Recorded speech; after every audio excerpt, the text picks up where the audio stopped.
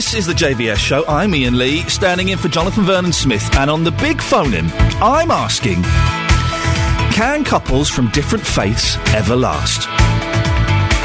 The divorce of Tom Cruise and Katie Holmes takes up more column inches in the papers today, and it's being widely reported that the reason behind the decision is that the 33-year-old actress was unhappy about the prospect of their daughter, Suri, being taught in line with his faith, Scientology. Katie Holmes, who was raised a Catholic, filed for divorce from her husband of 5 years last week in New York. She's now said to have enrolled their 6-year-old into a Catholic school. Well, many relationships cross faith barriers, and as religion can be a core part of who a person is, do these couples have to work harder to make those relationships work? Today, I'm asking, can couples from different faiths ever last? Whatever your story, I'd like to hear it. Perhaps you married someone with a different religion to you, and the biggest hurdle was getting the in-laws to come to terms with your decision. Maybe, from your experience, it doesn't work. You tried it, and the pressures were too great. Once the first flush of romance had passed, you realise your different faiths made you incompatible. Or maybe you're living proof that relationships like this can be a success. You've been together for years, even though others said it wouldn't work. So today, I'm asking, can couples from different faiths ever last? The JVS Show. Share your view. Make your point. Call 08459 455 555. That's 08459 455 555. The JVS Show. BBC Three Counties Radio. And do give us a call. If you've got a view on this, if you've got a story or personal experience, do give me a call. And you were very kind yesterday, filling in for Jonathan. You were very kind in calling up and speaking to me. So if you'd like to do that today, 08459 455 555. Can couples from different faiths ever last? You can also text 81333. Start your text with 3CR or email jvsshow@bbc.co.uk. We've got Sarah in Luton. Hello, Sarah. Hiya. How are you doing this morning? You all right? I'm all right, thank you. Now, you have dated a Muslim for 3 years. Yes. Can I ask, what's your faith background, if you have one? I don't really have a faith, to be honest. I wasn't really brought up as any faith. Okay, so you're kind of atheist, maybe agnostic? Yeah. And how has it been going out with a Muslim? Has it been difficult? Have there been the problems? When we first started dating, there wasn't really any problems. Right. It's sort of a whole new experience of finding someone that you really love. And just sort of into the relationship about a year in, things were starting to get more serious. I had obviously invited him round to my family, and we, had family dinners together and things. And it got to the point where, when am I going to meet your family? And that's sort of how it's been for the past 3 years. I still haven't met his family, any of his brothers or sisters, and it's just sort of make or break point at the moment after sort of 3.5 years. You've been together for 3.5 years and you've never met his family? No. Has he said why? What does he say when you ask him? Well, it's sort of been an issue for us for a really long time, and it broke us up at one point. And at the point of me getting back together, I said, look, we're going to have to, do this or not at all. And it's just kind of been excuse after excuse, and I don't know whether it's because he's worried about his family's reaction, but it's also sort of, yeah, it's fine, it's just got to be the right moment. And I'm kind of waiting for the right moment, But you've been waiting for the right moment for 3.5 years. Yeah, I know, and that's why. I mean, we're talking about moving in together now. I'm thinking about the future and my children, and it's just to the point where, everything else in the relationship I can deal with, the not eating pork and things like that. He hasn't asked me to convert, but I wouldn't really, because there's nothing for me to convert to, because I don't really believe in any kind of a God. So it would be sort of wrong of me to try and be something I'm not. But everything else I can kind of deal with, but I'm very family orientated, and obviously it will be my children's grandparents there, his side of the family, so... How were your family fine when they met him? There was no issues there? Yeah, I mean, my mum's always been, if he treats you right, if you're happy together, then that's fine. It's just obviously if other issues come up. So he has sort of been invited to our Christmas meals, he's been invited to sort of family gatherings, he's been invited to weddings. And I feel like, well, he should reciprocate in that sense, because he's been to family weddings on his own. Has he really? Yeah. And you're talking about kids and moving in, and you're thinking of this as the relationship, as a long-term prospect. Yeah, but with that cloud hanging over it of not having met his parents, and his whole family, that must kind of put a strain on things. It's definitely put a strain on things, and it's also, I feel like I'm giving up a lot, and he's not giving up much in terms of, I mean, he said he could lose his whole family if it doesn't work out right, and he wants to be sure about me 100% before he introduces, because he wants to introduce someone that he's going to be engaged to. So he wants to get engaged before he introduces me. And I'm at the point, well, actually, I need to know what I'm marrying into before I get engaged. So we're at that kind of a stage where one of us has to give, and I don't know who it's going to be. He says he wants to be sure. You'd think after 3.5 years you'd have a pretty good idea. Yeah, but the thing is, though, is that I don't want to... I mean, I don't know his family. I don't know the culture. I can only go by my own personal experience. I don't know what everyone else will think out there when they're listening to this, but I can only go by what he tells me, because I haven't met his family. I haven't met that side of things. So I can only go by what he tells me, and I'm assuming that when things are right with his family, that he will introduce me, but I'm at the point where I can't carry on anymore. Well, you said earlier that you split up. How long did you split up for the first time? A good couple of months. And you're saying now that you're at a breaking point, really, where you just can't you can't take this anymore. Is it an option to split up again? Could you end this relationship if he doesn't concede? Yeah, I mean, I think I'm at that point where I might do if I don't give him a time limit. And we don't, it's full steam ahead now, and I think I'm going to have to say to him, if I don't meet them by this date, then that's it. Wow. And it's putting pressure on him. I really don't want to do that, because, there's other things happening with his family. His mum's not well, and I'm thinking, well, is that another excuse, or is she really not well? And I hate to feel like that. I hate to think like that. Well, it's never fair to put pressure on in a relationship, but it sounds like you've been kind of patient, enough. Yeah, I mean, you were talking about the religion side of things and bringing up children, and I feel like I'm giving up. I don't want to be racist, but I'm giving up my idea of how I thought I would bring up my children when I was growing up, and I'm happy for them to be Muslim, and I'm happy for them to even have a Muslim name. I feel like I'm giving up so much of my preconceived ideas of when I was growing up of how marriage and life would be, and I just need him to give up something, Have you met his friends? A few of them, but they're sort of the white British friends. I haven't met any of his Asian friends. Really? I'm amazed, and, I'm not judging it in the slightest, but I'm amazed you've managed to stick this so long. It does sound very one-sided. Yeah, it does feel a bit one-sided, but he does do a lot for me, and we are in love. We are trying to make this work. And it's the point where I'm thinking, well, should I really be trying, or should it just happen? And I'd really like to listen to the show and see if people have made it work. Well, if anyone has, 08459 455 555. One final question, then I'll let you go, Sarah. If he said to you, look, there are problems at home. If you converted to Islam, if you became a Muslim, I could take you back home, we could get married, everything would be fine. Would you be prepared to do that? No. You wouldn't? No, because I don't believe in a God, so I can't pretend that I then suddenly believe, in his religion, because that would be fake, and there's more to it. There's culture, there's a language. I can't understand his language, so there's a lot of things there that I would be pretending to be when I'm not. Sarah, I wish you the best of luck. I'm shocked by that, and I hope things work out. Keep listening, because someone might phone in who has been in a similar situation and has worked through it. So you never know. Thank you very much, Sarah. Thank you. There we go. That was honesty, wasn't it? 08459 455 555. Have you been in a situation like that? I find that incredible. 3.5 years. She's not met his family. Only met some of his friends. Would you be able to last that long? The question we're asking today is, can couples from different faiths ever last? And it is more than just the two people involved in the relationship, isn't it? The families get involved, friends get involved. It's a tough one.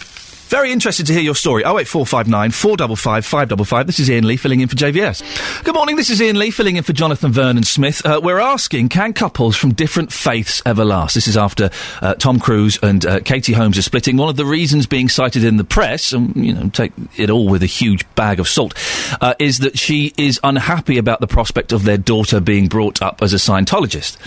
And while we don't want to talk about them specifically, I'm keen to hear your stories about how this has worked for you, if it has worked. Can couples from different faiths ever last? Let's go to another Sarah. Sarah in Buckinghamshire. Hello, Sarah. Hello there. What's your experience? Well, I'm a practising Christian, very quiet Christian. I'm not in church every weekend, but I'm very much a practising Christian. My husband has no faith whatsoever. He thinks it's total bumcum. And we've been married for 17 years. Well, there you go. So that proves that it works. Did you have a discussion before you kind of got married and you said, well, hang on, this is what I believe, you don't believe. So did you kind of talk about it before? We did. I mean, it wasn't a kind of, we have something we've got to talk about. It just kind of came up in conversations that you have. And he's very respectful of my views. I'm very respectful of his. I think marriage is you have to work at it, whatever your faith and your religion and all the rest of it. And I think, absolutely being honest about it and talking about it. But it doesn't really kind of get in the way. I mean, the funniest thing is my 15-year-old son's an Odinist. And so his faith is totally and utterly different from mine. Sarah, hang on, I'm going to sound ignorant. What's an Odinist? He wears a Thor's hammer, and it's a Norse religion. And it goes back to Odin and all the rest of it, but it's not violent and all of that, which you would automatically think with Vikings and all the rest of it. But his faith is very, very different to mine. He wears a Thor's hammer. I've never heard of this. Yeah, it's What god do they pray to? Thor? Odin? Yeah. Wow, I'm amazed. How did he get into that? Well, he's always had a really, really deep interest in Scandinavian things, and it's just something that he's always just had this natural leaning towards. Wow. In the point that he's sort of learning Swedish and Danish and all the rest of it. And it's just something that really kind of captivated him, and he believes, it's a faith that he can buy into. That's the thing, isn't it? Is if you believe it, then at what point did he come home and say, Mum, Dad, I've got something to tell you? I think he asked me about 3 years ago, so he was about 12 at that point, if he could have a Thor's hammer for his birthday. Wow. And I just said, absolutely, not a problem. And the bigger problem was trying to convince the school that for him it was very much a religious emblem, and that he wanted to be able to wear it. Oh, you can imagine the school going, well, he's not bringing a hammer into school. It's not. I mean, it's a fairly big pendant. Right, and it's around his neck that he wears it on a chain. That's incredible. Are there Odinist churches then? I would imagine probably so in Scandinavia and the Norse countries, certainly not. I'm amazed. I've never heard of this. Okay, but going back to you and your husband, does he go to church with you and things? No, he doesn't. Right, because I'm not Christian, but every now and then on a Sunday, if I've got nothing to do, I'll go to church, just because it's quite nice. I quite like the stories and the songs and the tradition of it, and it's quite a pleasant way to spend a couple of hours, I think. Yeah, absolutely. It's fascinating. And does he... I would be slightly jealous of you if I were your husband, because you've got someone else to talk to, haven't you? You've got like an extra person who you can kind of go off and have a chat with, and it's all private. And does he not get jealous of that relationship that you have with your God? No, I don't think so. I mean, I talk to him as much as I talk to my God. And I mean, and don't get me wrong, there have been times when I've raised my fist to heaven almost and said, come on, sort it out then. This isn't working now.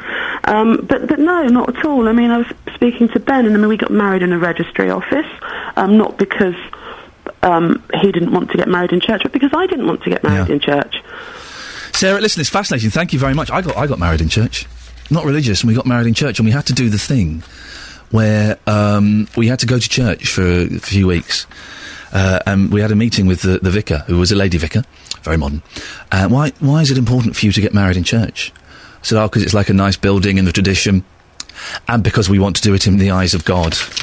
Oh, terrible, I lied to a vicar. That's very, very naughty. 08459 455 555. Can couples from different faiths ever last? We've got Emma on the line. Hello, Emma. Hello, good morning. Everyone's so perky this morning. It's such a miserable day out there. Oh, don't worry. And everyone's all happy and, I think summer is officially over now, Emma. Oh, don't give up. No, that's it, it's gone. Get better. It's gone, it happened, it was yesterday. Okay. Yesterday was great, and that's it, it's over. Right. What's your story, Emma? Just very briefly, I was with a partner for 7 years. Yep. He was Muslim. Mm-hmm. I have been brought up in the Church of England, go to church, etc. I was with him for 7 years, and a bit like your earlier caller Sarah said, I sort of got so wrapped up in it, I thought I'd give up my identity. Right. And I could see a point where I even said to him, I remember sitting in a cafe and saying to him, oh, it's fine if the children go to the mosque and are brought up as Muslims. Right. And now when I think back, I was only young, I was in my 20s, and I think back and I would have given up everything, and I hadn't met his family. And it had been 7 years. 7 years of not meeting someone's family. For the whole 7 years? 7 years. I'd met his brother, just one brother. Oh. That's it. Not his mum, not his, relatives, just one brother. Not his friends. He said he didn't have many friends. I find this, this is similar to Sarah's story. I find this fascinating. And I don't think it's just a Muslim thing. I think it can go both ways as well. Sure. It's just a coincidence that we have two stories around that. Exactly. That's why I called, because I just thought, I hope that young lady isn't feeling, well, I'm sure she is, all at odds. And she doesn't want to give up someone she loves. Who she truly, I bet she loves him to bits. And it's just looking back, I think I could have lost so much. So what caused the split in the end? Was it that? Myself. I suddenly came, because my friends were saying to me, what is going on here? 7 years and you haven't got an engagement ring, you've not met his friends, you've not met his family, and all the time I was making, in my head, I was making, clear reasons for it. I was thinking, oh, this time something's happened, another time something else has happened, and it just got to the point I thought, I'm fooling myself. Really, I'm fooling myself after 7 years. Nothing's going to happen. And of course, at the end, he pleaded, oh, come on, we'll make things work. But when you're ready to walk away from something. I think after 7 years, you'd have a pretty good idea. Yeah. What would he say when you say, so we're going to meet your parents this weekend? What excuses would he come up with? All different ones. Oh, you name it, he said it. This is going on, that's going on, you're Christian, I'm Muslim, you're going to find it hard to adjust. I was like, no, I'll be fine. And it was all things like that. It was just, the culture, it's going to be too shocking for you. And he met your family and friends? Yeah, he met my mum and dad. And they were all fine with it? And they weren't fine with it, but they said, yeah, they weren't fine with it, but they were like, well, if that's your decision, then... And they weren't fine with it because he was Muslim? They weren't fine with it because they didn't think we culturally could get on together, and also, I'm not being a snob, I'm just going to be honest. Be honest, come on. Yeah, status-wise, it might be fine in your 20s, but later on in life, you're at two different educational levels, so things aren't going to pan out maybe the way... Emma, are you saying that you're posh? No, I'm not at all. You've got a posh laugh. I'm probably the silly one, Right, okay. But, yeah. And your friends were constantly saying, you're a fool, Emma, for goodness sakes. Yeah, but they're honest with me, and I like honest people, and I didn't listen. So the thing is, when friends can see things slightly from a distance, can't they? Relationships, and whenever friends say, "What are you doing, going out with him or going out with her?" You always say, "No, you're wrong. You don't know what they're really like." Yeah, and then it sounds like after 7 years, you found out what he was really like. And actually, to be honest, I still don't think to this day I know what he's really like. Really? Yeah. Because I wouldn't. I don't think even after 7 years, I've still got those rose-tinted glasses on. Silly, but yeah. Emma, listen, thank you for that. I don't know if it offers much hope to Sarah, who called in earlier on, but it's definitely interesting to get another perspective on it. So thank you very much for that. 08459 455 555. See, I'm fascinated by this. 7 years without meeting his family. And a constant barrage of excuses and, maybe we'll do this. Well, 08459 455 555. What's your story? If you've, we had Sarah calling in earlier on, who hadn't met had been going out with a boyfriend for 3.5 years, hadn't met his family. can we give any optimistic help and advice? Can we say something that might give her a little bit of hope? Dennis is in Bishop Stortford. Good morning, Dennis. Good morning, Ian. Well, what's your take on all of this? Can couples from different faiths ever last? Well, I'm in my early 60s. I've been married twice, once for 7 years, one for 17 years. Right. Church of England thing, but the only time I ever went to church was the baptisms, for the children, the weddings, and a few funerals. So I'm not an average church. It wasn't discussed, do we go to church every Sunday? I think the children might have gone to some Sunday school when it was done, but the first year, the first marriage, when I was 7 years, we didn't have any children. The second year, I had a second marriage, we had 2 children. So I think that binded us together much more stronger than faith did. So you think that you can overlook faith, that love is more important? Or loving children, yeah. I mean, faith is just faith. I mean, unless you're a born Catholic or church being where you're going to church every Sunday morning, that's a different thing. But I'm just one of those things, I don't go out my way to go to church. I'm too busy, I'm afraid, God looks after his own, Yeah, but some of these faiths are quite staunch, and some people take their faith quite staunchly and follow everything to the letter, and that could cause problems, couldn't it? No, not with me. It wouldn't. No. It's my way or no way. Well, hang on, Dennis. You could cause problems then. No. I mean, I've been out with about 20 women, all in their 50s. Good. Not young, not young children, not young ladies, but faith has never been brought up. If they want to get married, Yeah. So I think they're the same attitude as me. You go by the person. Yep. And maybe if you've got children, you go by the children. But faith is for just a small minority, I'm afraid. Dennis, thank you very much for that. If only everyone agreed with that. And you say that the children can bring you together. Well, sometimes the children can kind of push you apart. If you've got differing views on how to raise the children, then that can cause arguments. And I would imagine... So I don't have any faith. I believe in a higher power, but that's kind of it. And my wife, she kind of is vaguely. She has a vague thing, but nothing that would get in the way of anything.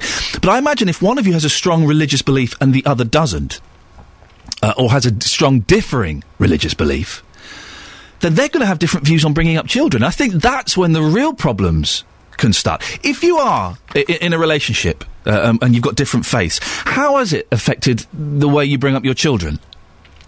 I'd be interested to know if one of you, say one of you's a Catholic and you're adamant that the children are going to be Catholic, and one of you's a Muslim or an atheist and you're adamant that they're going to be brought up believing what you believe.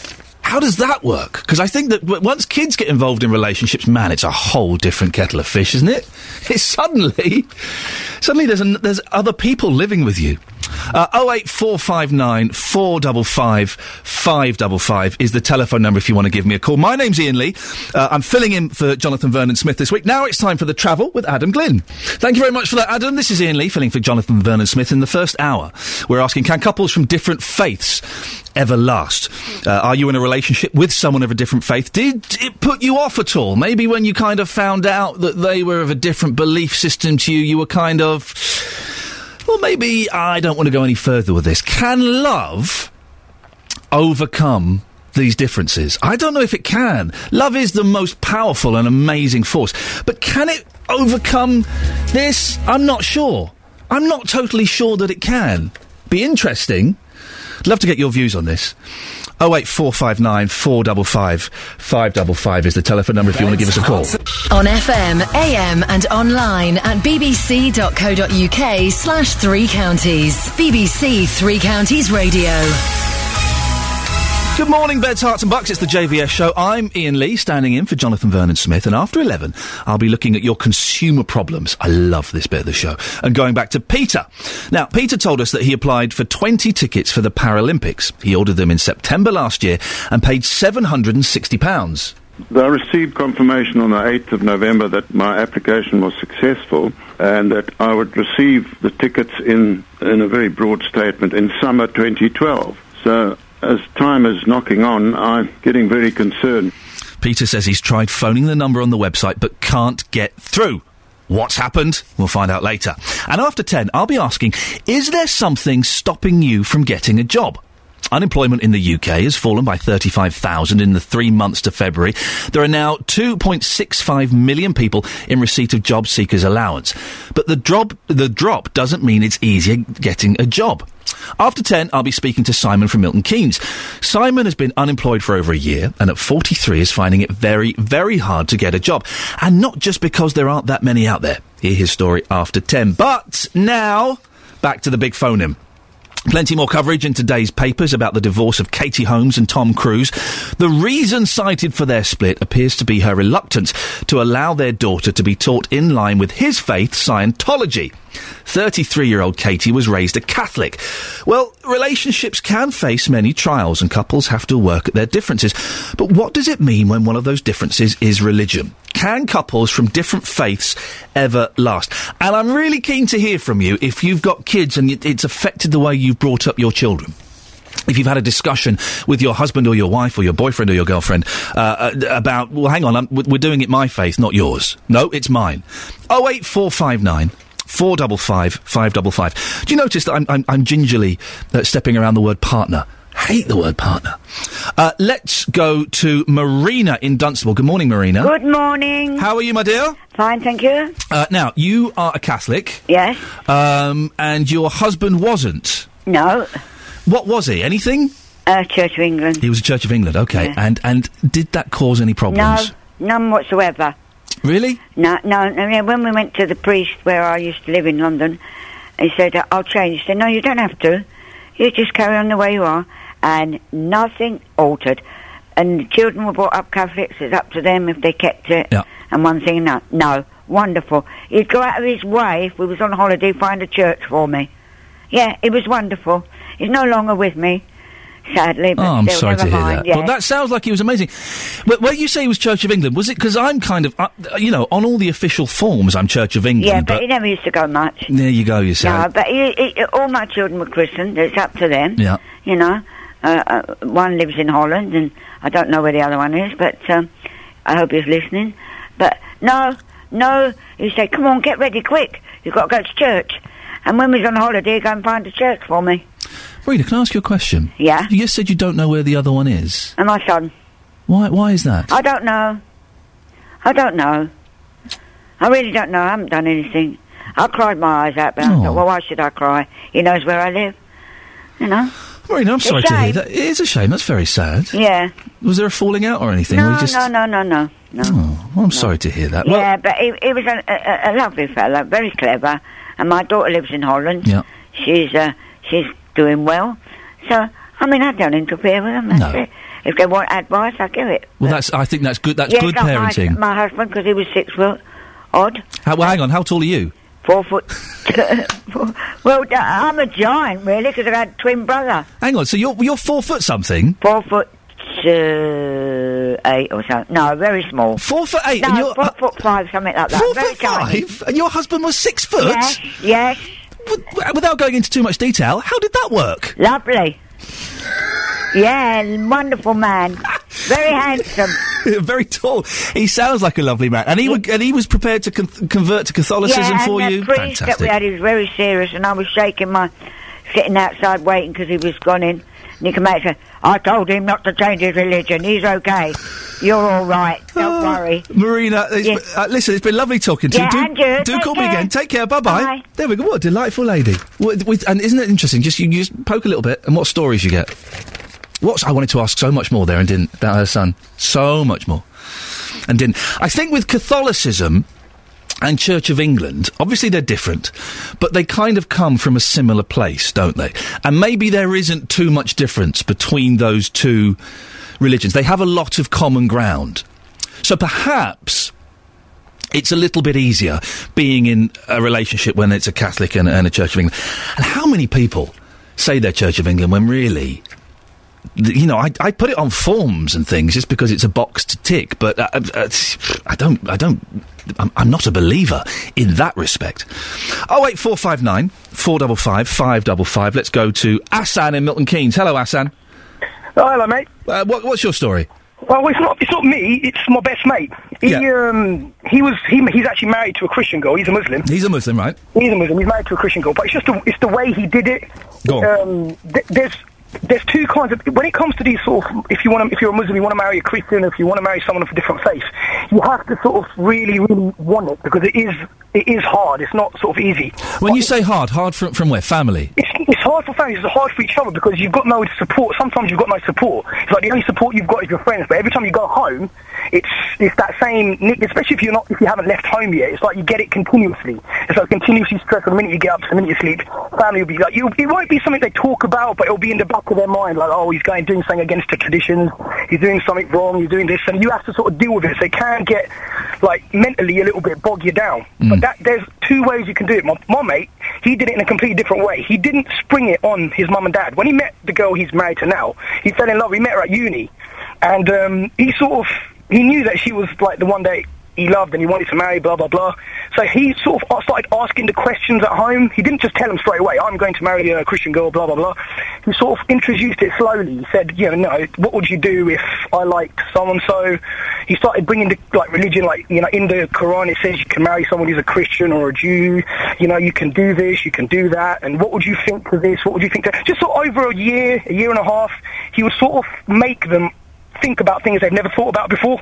So before it was something that was completely taboo, and now they could eventually got to the point where you could have a conversation with them about it. Yeah. So eventually, he basically said that I'm just doing a project or something at uni, and there's just some people I've got to work with, there'll be some people coming to the house. So he basically told his parents that the girl he wanted to marry, his girlfriend, was actually his friend, just so they could gauge a little bit of an idea of what she's like without having that whole side image with it, if you know what I mean. Yeah. And then they liked her, but they didn't think, but at that point they didn't know if she was anything. They just got on fine, it was normal, everything was great. And then eventually, again, another year later, after more talking, he came out and his mum just asked him, do you like someone? Is it something going on? And he just told the truth. And he said, yeah, there is, and I want you to meet her. And they met her the same day, and for a little while it was still really a little bit uncomfortable, but it wasn't as it would have been if they didn't have any warning. It was straight away, out of the blue, because it's a really like Islam, and if families, a lot of these families have come from Pakistan and India and places like that to Britain, but whereas Pakistan and India have changed now, they've gone more modern, but the guys that have come here, they're still stuck in the old way from back home, so it's really difficult for them to sort of change that thinking. But if you do it slowly and not scare them with it, they are more like, and now they've accepted it, it's all fine, they've had kids, there's never been a problem, they all do everything together, the family's all cool, and she's, whenever she's around there, she's, it's just normal, no one cares, and after a couple of weeks, everyone has something else to talk about, so it's just temporarily that it's difficult, but if you really want to do it, you can do it. He did it, he proved it, and that was his parents were some of the strictest people. Even I used to be scared when he got out of their house. I'm a Muslim. I used to be like, oh God, is he going to ask me questions about I don't know anything. How strict were they? We're talking strict. Not strict as in, we're going to beat you up and stuff. But it's like the dad was, he was a teacher. The mum, she was also a teacher, so like educated or very clever. They knew, they knew about how the world works. But they were just strict. They were like, right, this is our identity, and this is how we're going to stay. They weren't like, we don't like Christians, we don't like this, we don't like that. But they were very, traditional with the clothes they wear, the way they had their house. I don't mean in a bad way, but the way they had their house decorated was very traditional, plastic sheets on the sofas and stuff so they can eat on the floor. And it was a bit difficult like that. But then every time you used to go, he'd quiz you, ask you about, what do you know about the religion? Do you know this? Do you know that? And me, obviously, I'd never know anything. So I'd always be like, what do your parents teach you? And I'm like, well, obviously not the right stuff, but still, I'm still a Muslim. And then after a while, how he did it with them, I just never thought anyone could change. And the way they are now, it's proof. If they could do it, then I'm pretty sure if you just took it slowly and slowly introduced your parents to the idea, talked to them and gave them time, and over time, that's how we did it. And now it's completely fine. If they can do it, I don't think there's many people who are going to get more stricter than them a lot. Well, you said you said an interesting thing, and I'm picking this up about all of them, but you said it about the parents, that they're teachers and they're very intelligent. Yeah. And so maybe the fact that they are so intelligent makes it easier for them to accept, because they're not powered by fear. They can look at this in an intellectual way as well as an emotional way. Well, that's what they said. They said that, they said, fine, if you want to do this, you can do it, but then what about the children? Is it going to cause problems between, like, if your wife wants them to be Christian, if you want them to be Muslim, what if, if you don't drink, what if at Christmas they're going to be around there drinking? How are you going to feel? They didn't, because they could have really blown up at him. I thought they were going to absolutely give him a right slap, but they didn't. They just, because of how he'd introduced them, they'd have time to sort of, I think they probably talked about it themselves. They kind of knew, so they'd come up with, well, if this is the case, it's obviously it's not just jumping from girl to girl. It's obviously the same conversation that's coming up time and time again for years. So it's obviously something serious. Hassan, very quickly, they've got kids, have they? Yeah, they've got one kid. Yeah. And what faith is the child brought up in? I don't actually know, because the missus, she's Christian, but she's not very sort of religious. Right. He's a Muslim, but he's not. I don't want to say he's not religious, but he's not like the most religious of people. You know what I mean? Okay. But I've never really sort of asked, but I think they'll probably let the boy make his own choice when he's old enough. You know. Hassan, thank you for that. I really enjoyed that. Do people really keep the plastic on the sofas? I thought that was a myth. I didn't know that happened at all. Thank you for that, Hassan. 08459 455 555 is the telephone number. It's fascinating. Maybe it is. Intelligence makes it slightly different, because with intelligence you can look at things logically and intellectually, and fear isn't such an important aspect if you're a parent. Maybe, I don't know. I'm trying to get my head around this and work this out. It's a tough one, isn't it? I wouldn't care who my son married. He's 2.5. I don't care. Gay or straight, any religion, I don't care. As long as he's happy and safe, that's all that matters. I'm saying that now he's 2.5. Who knows what I'm going to say when he's 20. 08459 455 555. Let's go to Anne in Luton. Hello, Anne. Hi there. What's your story, Anne? Well, it's my daughter's friend, actually. Yep. She went out with a Muslim guy for about 7 years. Yeah. It was like her first love. Yeah. And she was head over heels with him, but after about 7 years, she wouldn't convert to his religion, and he just dumped her, basically. Because she wouldn't convert? Yeah, well, what it was, his family were really strict. Right. And with the respect for the family and the religion and everything, he just wouldn't marry her unless she converted. Do you not he didn't actually meet his family at all in that 7 years. He stayed over at her house, went to all the parties and everything, but, yeah. It's another story of the girl not meeting the guy's family. You would have thought, though, that early on in the relationship, I say early on, within the first couple of years, the issue of her converting would have come up, and they could have addressed that then. Yeah, well, she was a devout Christian anyway. Right. But, her love, she didn't care what religion he was, because she loved him so much. But it didn't seem like that to him. He was more, not scared, but he feared his family and his religion and being, cut off from the family more than his love for her. And how long ago did they split up? About 2 years, and she's never been out with anybody since. Really? And it was her first love? Yeah. First loves are always... Oh, no. They're tough. They're tough to get over, and a 7-year first love, that's tough. Yeah, does she see him around at all? Does she have any contact with him? No, nothing at all now. He's married to a Muslim girl now with 2 children. Yeah. She must be heartbroken. She is, yeah. I mean, they go out and about and that, and, they meet guys, but I think it's knocked her confidence, really. Yeah. I mean, you can't blame him, really, because that's the way he's been brought up. Yeah. It's like that guy just said just now, in Pakistan, they're coming to the modern times, but here, some of the Muslim communities stay stuck in the old times, And thank you for that. Well, some of them do. I think if the older generations perhaps do. Maybe, is that kind of passing now with each passing of each new generation? Does that kind of stuck in the olden times attitude, is that getting fainter? Or is that me just being hopelessly optimistic? 08459 455 555. Good morning, this is Ian Lee filling in for Jonathan Vernon-Smith. This morning, in the first hour of the show, we're asking, can relationships that are held over different religions, can they ever work? Can they last? This is in light of the Tom Cruise and Katie Holmes split that is supposedly, one of the main reasons is supposedly the fact that Katie doesn't want their daughter to be brought up in Scientology. 08459 455 555. You've got another 12 minutes or so to give us a call on this, if you like. We've got Jamal on the line. Good morning, Jamal. Good morning. And whereabouts are you from? I am originally from Algeria, yeah. Okay, and I'm going to guess that you're Muslim.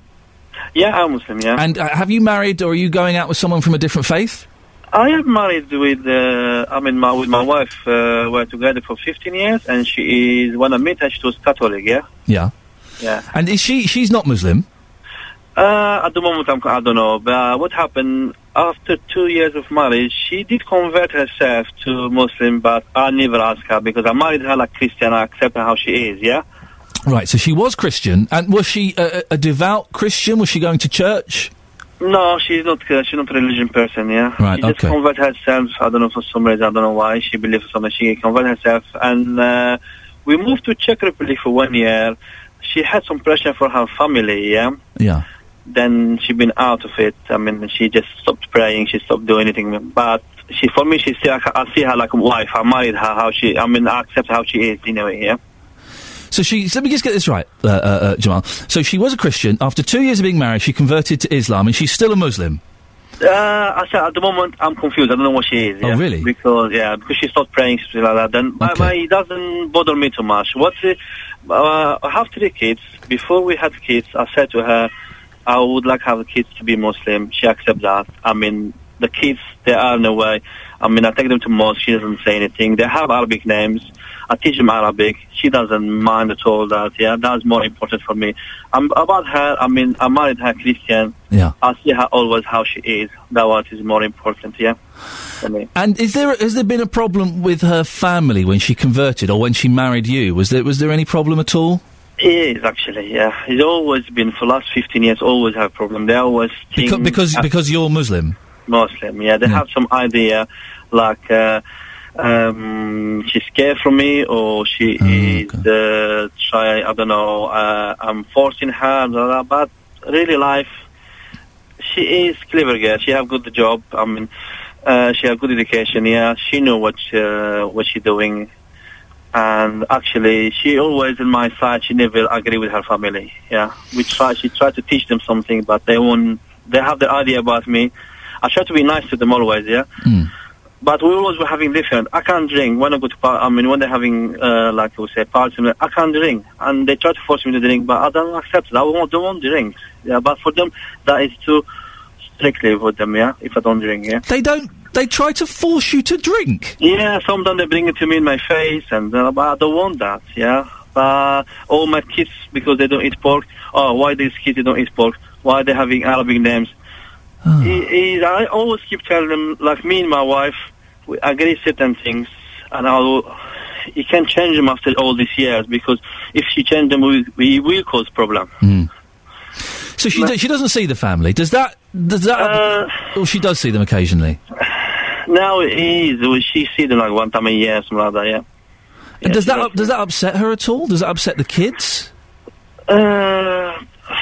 The kids, what happened with the kids, I mean, one time my mother-in-law, she shouted to me next to them, yeah, and they don't speak to her for 1 year now, a year and a half, they don't speak to her, yeah, because they're more than the girls, yeah, and I didn't want them to get, I mean, they should not put kids in, like, they should not put problem next to the kids, because they're only 5 and 9, yeah, but... My family, I mean, back to my Algeria family, my family, they love my wife, and they respect her. She's nice to them, they're nice to her, yeah? I mean, I grew up, like, the way how I grew up, like, religion is nothing really. I mean, we married, we love, I've been preached, we love to marry who is believer, or who is believed to the book of the God, yeah? And Christian is one of them. That's how I grew up, yeah? Because yeah. Jamal, just we're going to move on because we're running out of time. I want to speak to Mary, but thank you so much for that. I mean, trying to get him to drink. I don't drink. Someone did that to me at a party. I'd tell him where to go. Sounds like a very patient man. And when the family, one set of parents, turn against you, that's got to be, that's got to put a lot of pressure on the relationship, hasn't it? Got a few minutes left if you want to give us a call on this. 08459 455 555. Mary is in Hemel. Good morning, Mary. Morning. Your husband is Jewish. Yes. And may I ask, what are you? I was brought up Church of England. And are you a practising Church of England? No, I went, I mean, I'm 75 now. Oh. And I was at an age where kids went to Sunday school, that sort of thing. They don't do it really anymore, do they? I went to Sunday school. Yeah. Until I realised what it was all about. And I went, hang on a second. Well, that's how I was sort of brought up, really, believing in Jesus. And the schools, you had assembly, and it was all the Christian prayers and everything. And then I met my husband, and we were going out together for 5 years before, and he had terrible trouble with his parents. They didn't want him. I can understand. Yeah. They were lovely people as I got to know them. They didn't want us to be together because they felt it was wrong because the religion follows down through the mother. And they didn't want their son getting involved with somebody who wasn't. Anyway, we only missed seeing one another one day, and that was when it was his brother's wedding. I wasn't invited to their wedding.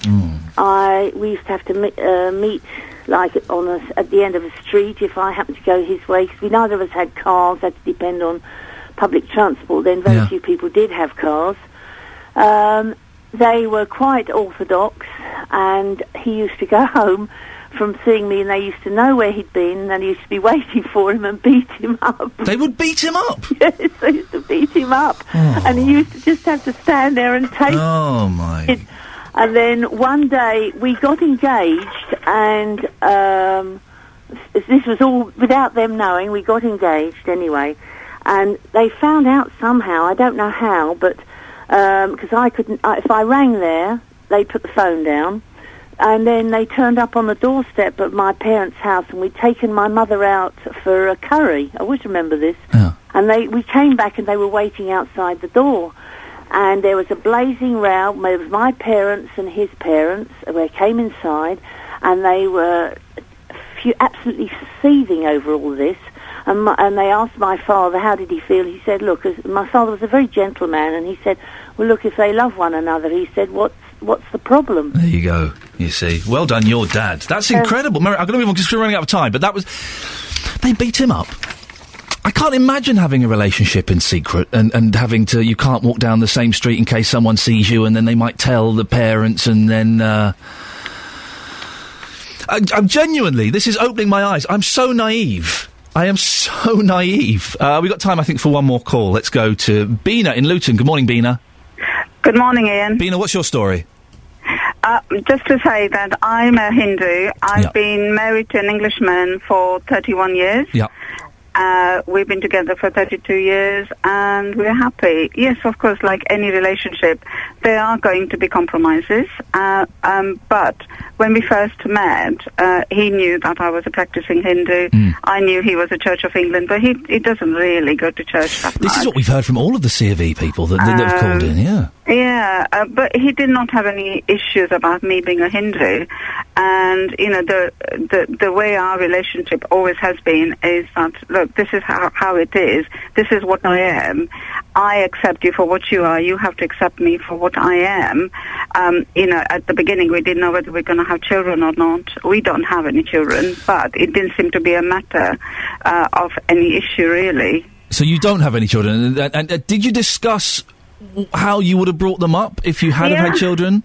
Yeah, we just said, look, you know, we will find out as and when they grow up, you know, we'll see, you know, what they want to follow. As it is, I just said to one of your researchers just now that my sister is also married to an Englishman. Okay. They have a lovely 18-year-old son. Yeah. And, again, you know, the whole thing was that really we'll leave it up to the son, but at the same time, both the mother and the father, both my sister and brother-in-law and us, we have values and we do believe in right things, and both sides have those values, and as long as you bring up the children with those values about all the good things about what families are, what love is, how you respect your elders, how you respect education, and so on and so forth. Once you've got that in place and discipline, the rest just follows. And I can say that my nephew is a lovely, young, balanced, young man. And those values that you mentioned, they aren't. I mean, they're part of religion, but they can be separate from religion as well, can't they? Being nice to people. Exactly. I'm not talking about religion. Yeah. It's just being, as a human being, you have values, and as long as you make sure that those values are actually, given to your children, or, you kind of make sure that they are brought up in the right way. And your families... We're running out of time, so I'm just rushing on slightly. Your family were all okay about you and your sister marrying an Englishman? It was a shock to be honest. I'm going back a long, long time, but having once known that, that's fine. My husband's been out to meet my maternal side of the family in India. Fantastic. So has my brother-in-law. They all love him. So, yeah. Oh, well, there you go. My mother loved him more than she loved me, I think. Bina, thank you very much for that. This is the trick, lads. If you're going to get married, the mother-in-law, you have to woo her more than you have to woo your potential wife. It's true. Absolutely true. My mother-in-law loves me. I can do no wrong in her eyes whatsoever. This is Ian Lee filling in for Jonathan Vernon Smith, and I think I'm just about getting away with it. It's time now for the travel with Justin Peterson. There you go, you say you're getting away with it, and you pull the wrong fader down and show everybody that you're a complete idiot who has absolutely no idea what you're doing. Coming up in the next hour, is there something stopping you from getting a job? I'll be speaking to Simon from Milton Keynes, who's been unemployed for over a year. You can hear his story, and we'd like to hear yours as well after the latest news.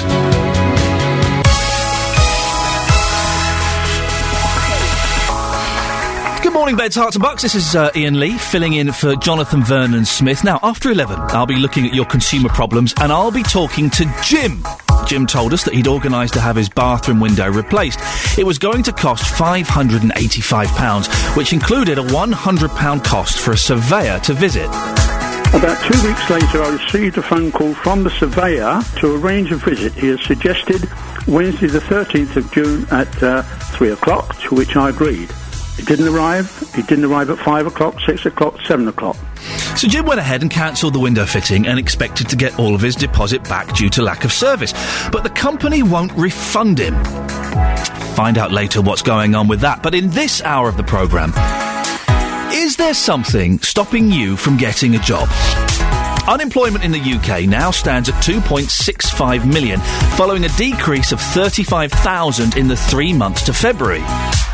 But despite the drop, no one is stupid enough to think that it's easy to get a job. And if you're having problems, you'll know how hard it is. I'm going to be speaking to Simon from Milton Keynes. Simon's been unemployed for over a year, and at 43 is finding it very, very hard to get a job. And not just because there aren't that many out there. He says there are other things that stop potential employers from taking him on. Hear his story in this hour of the show, and I'll be asking, is there something stopping you from getting a job? If there is, give me a call, 08459 455 555. As always with these kind of things, it's really interesting to hear your stories and your experiences and find out what's going on with you. 08459 455 555. This is Ian Lee, filling in for Jonathan Vernon Smith. Now it's Nick Kershaw. The JVS Show. Surprising stories that you won't hear anywhere else. The JVS Show. On BBC Three Counties Radio. Nick Kershaw, I won't let the sun go down on me. This is Ian Lee, filling in for Jonathan Vernon Smith. It's only for a week, don't worry. And then next week, for I think 4 weeks, I'm covering the breakfast show, which I'm really looking forward to. I'm not looking forward to getting up at 4:15 in the morning, but I am looking forward very much to doing the breakfast show. I had my alarm set for 5 to 6 this morning. I thought I'd have a nice little bit of a line. And then my boy woke up at 4:30, so he was very upset. Anyway, in this hour of the programme, have you been affected by delays in the diagnosis of dementia? A group of MPs has found what it calls shocking variations in waiting times for memory services to help diagnose dementia across the country.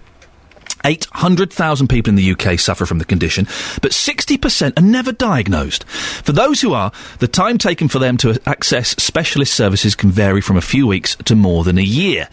Have you been affected by delays in the diagnosis of dementia? That's coming up later, but first, unemployment in the UK now stands at 2.65 million, following a decrease of 35,000 in the 3 months to February.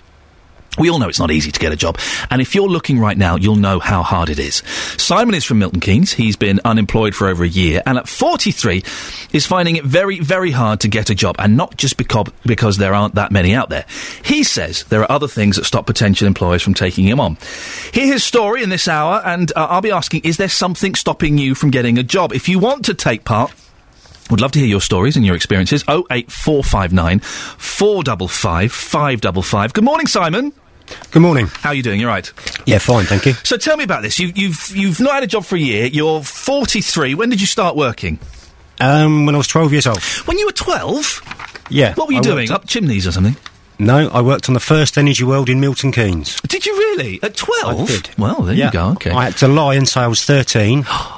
Wow, and I started on my birthday, doing 12-hour shifts. What? For £9 a day. Hang on, I'm confused. Was this in the Victorian era? I lied about my first job. I said I was 16 when I was 15 and got a little job. But so you've been working since you were 12. And what kind of things have you done? My main work has been manual and construction. But I've sort of basically done, if you name a job, I've done it. Yeah. Sort of in that era. You're a can-do kind of guy. Yeah. Well, I need you to come around my house and sort some stuff out, because I can't do kind of guy. I can't do anything at all. So you've done building work, you've done manual labouring. I've worked in warehouses, packed water. I've done any job you name it, because I have a work ethic. Yeah, and I was brought up that you had to work. And what was the last job you had?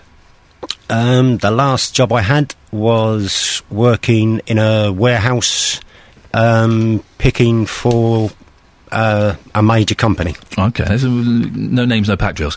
And then you lost that job over a year ago. Why was that? Because it was only temporary. Right, okay. And you've been looking for a job constantly since then? Yes. How have you been looking for jobs? What have you been doing? I've been on job searches in the job centre, local papers. I've cold called on companies. I'm at this present moment on a work programme through the job centre. Anything I can through friends. Registered with agencies. But the problem, when you register with an agency, you go in, you drop your CV in, they advertise they're looking for people, but they're also looking for work. Yeah. They don't have the work. So they're saying that the job agencies, the recruitment agencies, don't have the jobs? No, because they're out tendering and hoping that a company's going to say, yeah, we've got a big order coming, we need 50 people tomorrow. They can turn around and say, yeah, we've got 50 people on our books. So you're without a job, and I'm assuming you're in job seekers allowance? Yes. Is this the longest time you've gone without working? No. I done a stint of nearly 5 years because I was raising my young daughter on my own. Okay. And so that's some people would argue that isn't a legitimate reason. I think it probably is a legitimate reason not to go back to work. Raising kids is blooming hard work. Because of she was just starting secondary school and family issues, It wasn't convenient to work. I couldn't work in the construction hours, the industry, for the hours I wanted.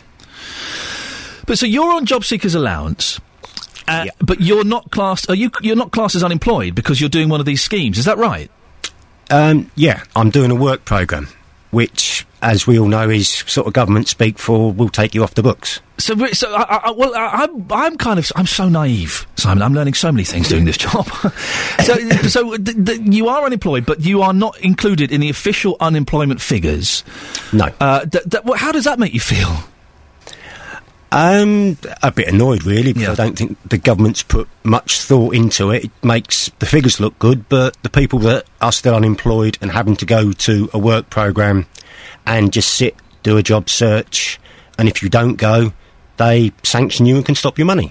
I think that a lot of people would be like me and would be kind of shocked to realise that that's how the unemployment figures are slightly massaged. Well, not massaged, it's a blooming lie, isn't it? Yeah, basically, but, I mean, there was a system many years ago in Ireland where they increased the benefit, but if you're unemployed, you had to work in the community for 1 day a week. Now, how you go on these work programmes, what do you do there? How does it work? You go and you get interviewed by an advisor, and it's one-to-one. They look at what relevant skills you've got. They create a CV for you. Do you need, sorry to interrupt, do you need a CV to go and lift boxes around in a factory? Yes, unfortunately now, because in the sort of modern technology age, they all want CVs emailed to them, or I think the day of application forms have gone.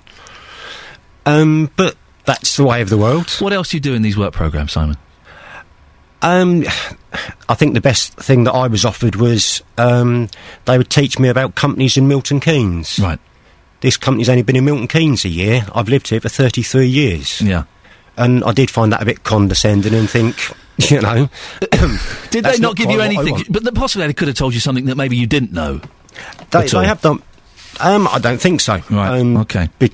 Just because I think you can find out about companies in Milton Keynes because there's a decent business directory in the library, and I'm sure it's available in the internet. And if you're looking for a job and you're going for an interview, surely you want to gen up on what the company does before you turn up. Yeah. So you would say, and tell me if I'm putting words into your mouth, you would say that these kind of workshops are perhaps a little bit patronising and they're a little bit pointless? Yes, to a certain extent, but I will say in their defence, in the month I've been on this present one, they've got me something that I've been asking the job centre for over 18 months, which is a card I need to actually work on a site. It costs £53 to get this card. You take a test, and you pass it, you get the card, you can work on any site. And because I'm on job seekers allowance, £53 out of my fortnightly money is a very large chunk. I couldn't afford it. And they've done this for me within a week. I take the test tomorrow. Can I ask you, I'm going to ask you a question, Simon, and if it's too personal, you can tell me to get knotted. It's a long time since I've signed on. How much are you living on a week? I live on £55.50 a week, because I have to pay back where I've had to get loans, which happens to a lot of people that are unemployed. Because of the delay of getting money come through, you have to go and get a crisis loan, which you have to pay back, and they stop out of your benefits. So I live on just over £55 a week. I don't think I could do that. I don't think I could survive on £55 a week these days. Simon, listen, stay there. We're going to find out more about you. If you're listening to this and this has kind of affected you in any way, 08459 455 555. We will be asking, is there something stopping you from getting a job? And we're going to find out more about Simon's story after this. This is Ian Lee filling in for Jonathan Vernon Smith, 08459 455 555. We're asking, is there something stopping you getting a job? We're talking to Simon from Milton Keynes, who's 43. He's been working since he was 12. I still can't quite get my head around that. And he's been unemployed for a year. Now, Simon, there is something that we haven't quite mentioned yet. Yes. Why do you think... What do you think is stopping you from getting a job? Well, I have a prison record. I've been to prison twice. I've made 2 mistakes in my life, and I've paid for them by going to jail. I served a 6-month sentence and an 18-month sentence. One was 7 years ago, and one was 20 years ago. So a long time ago. Can I ask what they were? The first one was for fraud when I was 21. Yeah. The second one was for a violent incident. Okay, a violent incident. You don't want to go into any more detail? No. Okay, that's fair enough. And do you think that your criminal record, and they were a long time ago, you think that that's possibly holding you back? Yes, because they don't become spent for 10 years. So when you fill out a CV, an application form, and they ask if you have any criminal convictions, you have to declare them. I was actually turned down a college course for the card because I have violence on my record, and I declared it, and I was made to feel very silly because it was a 3-day course, and you filled out a form, and I obviously declared my criminal record. Yeah. And there was a group, a class of us, and we'd all done the same, and we were just finding out what the course was about, and they called me out of the class and said, you'll have to leave, Simon, because we're going to have a meeting and see whether, because of your violent history, one violent incident, you can't stay on the course. I never heard from them again, and I felt about an inch tall. Oh, yeah, that would be humiliating, wouldn't it? Of course. Now, Simon, there would be some people listening to this who would suggest that an 18-month prison sentence for a violent act, that would imply it was something pretty serious. And why should you be given opportunities? Because I think that I believe and I understood that once you've served your sentence, you've sort of done your time. I mean, the thing is, prison, people say, is easy. I think prison is easy to a certain extent, but it depends on your mindset. I didn't just sit in a cell and watch TV all day. I made shoes. I studied Shakespeare, and I've done everything I could to fill my time and make myself a better person. Whether that makes me the exception, I don't know. What shoes did you make, Simon? I didn't know they made shoes in prison. Yeah, prison shoes. Fantastic. Well done you. But again, I'm going to tread carefully around this. Your violence, was it at the workplace at all? No. Okay. It was a family incident. Okay. It involved alcohol, and it wasn't against a partner, but it was a mistake I made. Yeah. And I sort of had to live with it, deal with it. I had my liberty taken away, as I should have. Yeah. I didn't see my children, and it was very difficult. So you feel that it was a long time ago, which it was 20 years and 7 years ago. It is a long time ago. You've had nothing since. Nope. And you went to prison and you paid the penalty. Mm-hmm. You think that you should now be given the opportunity to well, you have worked since you came out of prison, haven't you? Yes, but I mean, it's because I think also because the workplace is tighter and there are more choices. Yeah. All I want is the opportunity. I mean, I can remember back in the construction industry, you'd go for a job on a site, and they'd say, what can you do? And you'd say, I can lay slabs, I can lay pipes. And they'd say, and I used to say, I'll give you a day. I'd go on site, work for a day. If I wasn't any good, they didn't take me on. Yeah. And if I was, they took me on, I got paid for the day. And that's the way I think it should be. Let me go in and prove myself. But when you're up against a number of different potential employees, you think you're not being considered because of your criminal record? Yes. 08459 455 555. If you've been in a similar situation, or maybe you think that there is something else, dear listener, stopping you from getting work and holding you back. How has this only kind of risen in the last year, though, Simon? Is it just because there are less jobs and so you're getting kind of phased out because of your past? I think because there's less opportunities, and despite the government figures, there are more people sort of looking for work. Yeah. And it's just become very, very difficult. And you don't get, I think, from the job centre and that, the right information either. I mean, I was on a course and they said about a CV and I mentioned it, and they sort of said, oh, don't worry about it, we'll pad it. So basically they'll lie about it. Because if you don't declare it, you can get the sack. It's gross misconduct. Yeah, of course. It does sound... It sounds like a mess, and I'm wondering kind of what way there is out of it. If anyone's got any advice for Simon on how you can get around... Not get around it, I don't mean do anything dodgy like that, but if employers that are perhaps sympathetic to this situation, 08459 455 555 is the phone number. Simon, you're right to stick around for a little bit. Yes, no We problem. will talk to you more after this. Oh, this is good. Norman Greenbaum, Spirit in the Sky. If you want to give us a call... Look forward to hearing from you. 08459 455 555. We'll be hearing more from Simon after this. I love that song. I love the dirty fuzz guitar in it. You don't get fuzz guitar. What's the Beatles song where they play fuzz guitar? I can't remember. It's on Rubber Soul. Oh, someone text in and tell me, will you please? 81333. Start your text 3CR. The Beatles song where they play fuzz guitar. It's on Rubber Soul. You know the one. This is Ian Lee filling in for Jonathan Vernon Smith, who's off on his holidays. And it's yesterday I wasn't so jealous because it was a nice day, but today driving in, man alive. I don't know what it's like out there now. I'm guessing grim. Yeah? Okay, fine. Brilliant. Thank you very much. We're asking, is there something stopping you from getting a job? We're talking to Simon in Milton Keynes, who is 43, excuse me, my Slough accent came out there, and hasn't had a job for a year. And Simon, you think one of the reasons you're not getting jobs is because of your criminal record.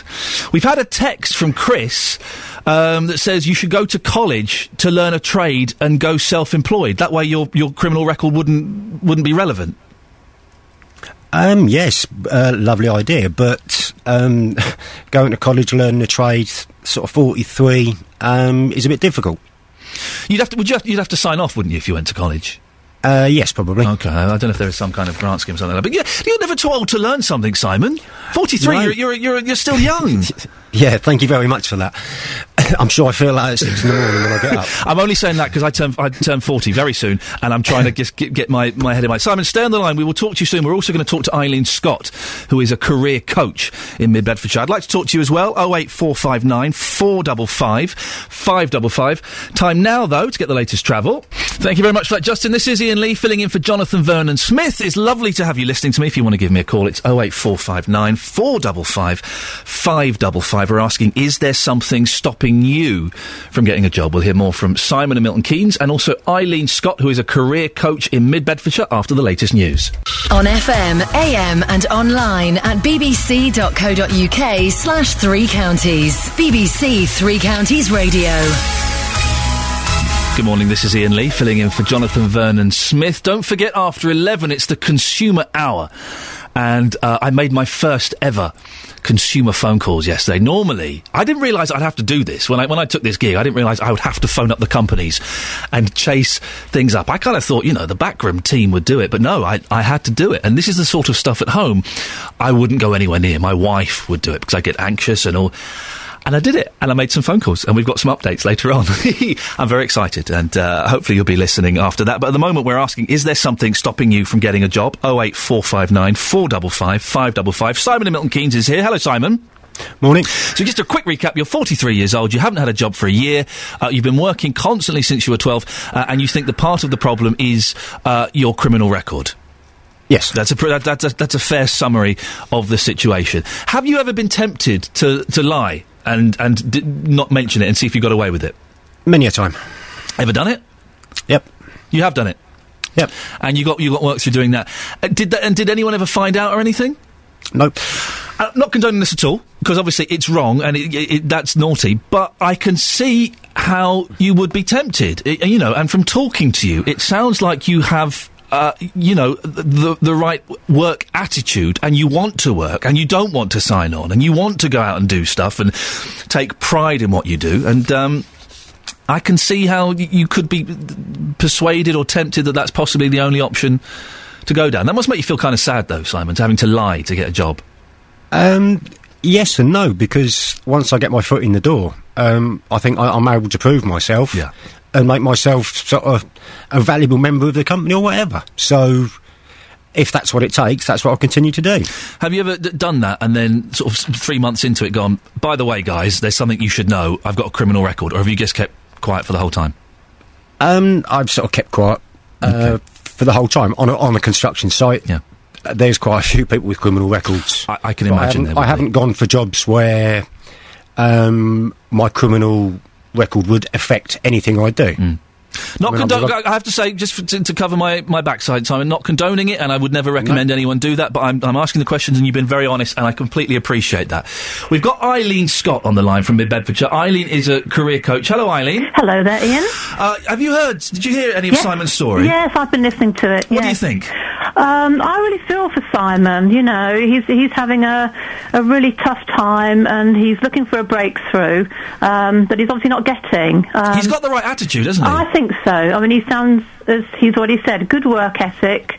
He sounds like he believes in himself, and when I'm coaching people, that's often one of the difficulties. They've got no self-belief because they just had so much discouragement, and it leads to despondency, depression. But, I mean, I don't know if he's putting it on, but he sounds as though he's pretty up, Eileen, can I just get back to basics for a second? Can you tell me, what is a career coach exactly? What do you do? Well, I've been a careers advisor all my life in Bedfordshire, and then took early retirement last year and trained as a life coach. So I combine the two. Really, it's not much different from being a careers advisor, which I've always done, but you're helping the client to really set their own goals, helping them to design a plan to meet those goals. So the onus is very much on the client, what they want to do and how they feel they can achieve those goals. Now, I would, obviously, as a trained careers advisor, I would give them information, advice that I have, if they needed that sort of help. I think the other thing I do is help them look at the rest of their life. I'm seeing someone at the moment who, again, long-term unemployed, and the rest of their life was a mess. So they decided they'd go out jogging, they'd look at their diet, they'd look at other things that help them make them feel better about themselves. And I think that's quite important as well. But is jogging... can I ask, is your radio on at all? I'm on a computer. Oh, that's all right, this is like Echo, don't worry. Is jogging and changing your diet going to really help you get a job? I think it helps your motivation. It helps you feel better about yourself. It gives you that sort of energy to face another day, which, if you've got nothing much else going on, it just gives you that lift. Certainly a sort of physical lift, and it can be an emotional lift as well. It is, and it is depressing, and it affects your self-worth not having a job. I had a very quiet 6 months, the end of last year, beginning of this year, very quiet, and you start, even though there's no reason to, by the very nature of my business there are quiet periods, but you start to think, well, maybe that was it. Maybe I'm never going to get another job. I'm terrible. No one's going to give me a job again. And so you can help people kind of get out of that funk. Yes, definitely. And I think it's developing these small action steps, like I know Simon has done this, he's enhanced his CV. He may not, I'm sure people have suggested to him maybe getting out there and just doing something like a bit of voluntary work, just to know that there's people worse off, that he can feel better about himself. Because getting jobs is usually through people you know, and it's about getting out there. I'm glad he's got the card to go on site, because there's so much going on. I mean, I live near where the Centre Parks is going on, where the motorways, under construction, seems like forever. I mean, there's lots of building work, construction work going on. Could he just go, I'm sure he does this anyway, but just go and talk to people, ask if there's any jobs? Have you been doing that, Simon? I haven't got the card yet. Okay. I take a test tomorrow. Oh, right. And hopefully by 11:30 in the morning I'll have it. Oh, really? You get it straight away? What is the test? It's a basic health and safety test. Right. So you need to show that you know what to do if there's an incident or an accident or something on site. Yeah. And then when you've got the card, you can... This is a world I know nothing about. You can then go up to building sites, show the card and say, you got any work? Yep. And you'll do that. I mean, you'll go around sort of from site to site, will you? Knocking on the door and seeing if they've got anything going. I would like to think that by Friday I will be working with my experience on a site. If you are working by Friday, could you give us a call? Yeah, so what a success story that would be if I helped you get a job. No, that would be brilliant. I can't. I back away from that statement. But if by the end of the week, if speaking to you on Tuesday, and then by the end of the week you manage to get yourself a job, that would be wonderful. Eileen, have you got? I mean, obviously getting the card is the most important thing for him. Any other advice you could give Simon? I think just using all the help that is available. I mean, because you could say, well, get your CV, get your communication skills sorted so you're good at interviews, but there are, people out there, services to help you with those things. Don't be isolated. Stay connected, really. And he sounds like an intelligent... Look, we're talking about you as though you're not here. He sounds like an intelligent bloke. He can speak. He can string a sentence together. He's obviously keen. Is the criminal record, his criminal past, is that going to stop him getting work? I'm going to say if he believes it won't, it won't. He's got to change his mindset. I just believe, because hearing him, I believe if Simon does get in front of people, he is very personable, and he's got a lot of skills, he's got a lot of good work experience behind him, and what he shared about his criminal record, it wasn't work-related. He doesn't sound a dishonest person, does he? So, let him get in front of people and believe that it is not going to affect him. Eileen, do they still have careers advisors at schools? Yes. It's been a long time since I was at school. Well, yes, actually, I've worked in the university sector for 20 years, but it's just changed. It's a national career service. Right. But what's the onus now is on the schools to get people in. Rather, when I started, I'm a lot older than you two, it was a local authority that put careers advisors in school. Now the school has to bring in the career service. It's government say schools have got the funding, but that means it's not the same in every school. Eileen, it's lovely to talk to you. There's Eileen Scott, who's a career coach in Bedfordshire. I remember we had a careers advisor at school, and they got a new fancy computer system, and you had to kind of go in and you type in all of your interests on a BBC Micro. You'd go in and you type in sort of your interests, what you were studying, what you wanted to be when you left school, and it came out with the perfect job for you. My perfect job would have been a prison guard. This is Ian Lee filling in for Jonathan Vernon Smith. We'll be back with Simon from Milton Keynes and also your stories. Is there something stopping you from getting a job? Give me a call, 08459 455 555. Speak to you after this. Harold Melvin and the Blue Notes, Don't Leave Me This Way. It's Ian Lee filling in for Jonathan Vernon Smith. It's only a week. He'll be back next Monday, and then I fill in breakfast for a few weeks, which is I'm thoroughly excited about. My first show on Monday next week. We're going to be out and about with the Olympic torch, seeing the Olympic torch being carried, which I'm genuinely getting quite excited about. I said yesterday, a few weeks ago, the Olympics, whatever. But as it's getting closer, I'm kind of getting sucked into all of this. I'm a sucker for all of the, the bringing everyone together and waving flags in streets and things like that. I love all of that.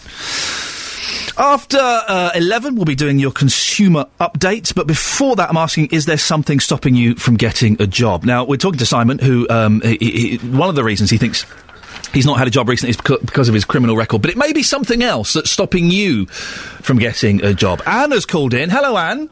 Hello, hi. Now, it's not you that's not able to get a job, it's your son. Yeah. What's the situation? Well, he got epilepsy when he was 15. Yeah. And when he finished school, he went on to do barbering at college. Then the year after that, his epilepsy got really, really bad. So he had a year of not being able to do anything because of seizures. He was having seizures all the time. Right. They can't get his seizures under control. So even now, he just has, seizures, but they've settled a little bit, but they're still bad. And are they're quite violent physically, are they? Yeah. And it drains him, takes a lot out of him, and after that he gets a little bit of memory loss. But he's very, very mildly autistic as well. But he's really, really into computers, and I steered him to do barbering to steer him away from computers because of his epilepsy. But he's really into doing computers, a little computer geek. But he's had a year of not being able to do anything, and now he really wants to do something. And there's so many I could have got a job 10 times over for myself. But as soon as I say it's for my son, and as soon as I say he's got epilepsy, a lot of people really don't want to know. How old is your son? He's 18. 18 years old, and he's keen to work. He wants to work. He wants to get a job. He really does. But the thing is, a lot of his jobs are limited. He did apply for one job, and they tried him, and then they checked with their insurance and said we can't take you because it was a physical job and it was working with machinery, and he was really upset over it. Yeah. He's limited as it is. And that makes sense, doesn't it? That he's limited in his options because obviously in some places it would be dangerous. Yeah. To have somebody who could possibly have a fit. Yeah, exactly. But it's a lot of people don't really want to take someone on with epilepsy if it's not under control, because then they're going to have time off, or it's it is really hard, and he doesn't get help with his disability as much as and if he had a social worker, they've got actual businesses that take on people with disabilities. But because he hasn't got a social worker, which they was trying to get him for 2 years, the hospital and the nurses, he doesn't get the extra help. Why doesn't he have a social worker? Pardon? Why doesn't he have a social worker? They all put in for him to have a social worker. I think it's through CAD, and the social services never got back to us. Never bothered appointing him a social worker. Could you? I'm trying to look at this from the other side. So bear with me, and please don't take offence at this. I'm an employer, right? And I've got a job. I've got one job going. Your son comes in, who's got epilepsy. Someone else comes in who's maybe not quite as qualified but doesn't have epilepsy. Exactly, who are you going to pick? Well, can you see their point of view? I'm not saying it's right at all, and it is discrimination. I totally understand employees doing that, Yeah. but it's just the way they say. People say nowadays, you know, there's so many companies that take on people with disabilities, and what I'm saying is they don't. And, you know, and I can understand that my son's even willing to work for less. He just wants someone to, you know, he just wants a job. He's mainly doing, like, computer stuff and things like that, or websiting, things like that. He can work really well doing that. And because he's got mild autistic traits, which are to do with communication, he won't sit and talk to people. He'll just get on with his work. That's me, though. I don't like sitting and talking to people. When I come in here, I just burrow myself away in front of a computer. I don't want to talk to people. Yeah, that's what he's like, and he'll just get on with his work, and he's so good on the computer. That's a bad thing, is it? Oh my God! And listen, I wish you and your son the best of luck. Thank you very I mean, much. he's 18 and he's young, and he's got that against him because a lot of young people are struggling to get jobs And the thing is, because anyway. he's got nothing to do, he can easily go down the wrong road now because he's been, you know. Well, you're a good mum. You'll keep an eye on him. And thank you right. very much for that. Best of luck. There we go. Simon, we've got a couple of texts in. Hi, Ian. Under the Rehabilitation of Offenders Act, convictions become spent and only have to be declared for certain jobs. Tony from Slough. Does that make sense? Yes. But you're saying they become spent after 10 years? Yes. Yeah, that's my knowledge from the police and sort of the job centres. Okay. It might be worth having a look into that and seeing if that might have changed, because these things sometimes change. Maybe have a little Google this afternoon and see if you can find anything about that. Yeah. We've got another text here from Ben. What's stopping me getting a job is I get enough money. I get my rent and council tax paid and some to live on, I see where we're going, for my beer and fags. Why on earth would I want to work? I have been unemployed for 4 years. I think that's the Ben is being slightly facetious there. Let's go to Steve in Letchworth. Good morning, Steve. Hiya, how you doing? Yeah, I'm okay, Steve. What's your situation? Well, just quickly, that last text you read out. Yeah. I could quite easily do that myself, but unfortunately, I've got a bit of a work ethic that I would actually be £10 worse off a week not working. But I go to work because I've got a work ethic, so we'll get off that subject. Very quickly, I did have another life. I had an argument with a lady who called into a show I did once, saying that everybody who signed on was a sponger and was lazy. I signed on for ages, years ago, right? Yep. And I wanted to work. At the start, I'll be honest, for the first couple of weeks, like, yeah, this is wicked. I'm getting paid money to do nothing. And then I realised I'm not getting paid much money. I'm really, really bored. I'm really unsatisfied spiritually and in every sense, and I want a job. And I think it is quite unfair. Of course, there are people sponging off the system and playing the game a bit, but I think that most people who are unemployed want to work, don't they? I think they do.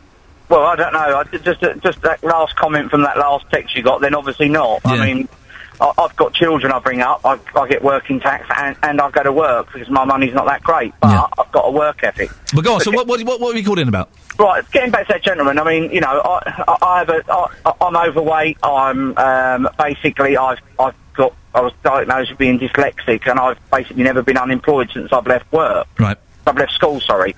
But I can see where he's coming from. I mean, my brother was a bit of a rogue when he was younger. My brother was in and out of youth offenders, and my brother actually done time in prison, and then he decided to turn his life around.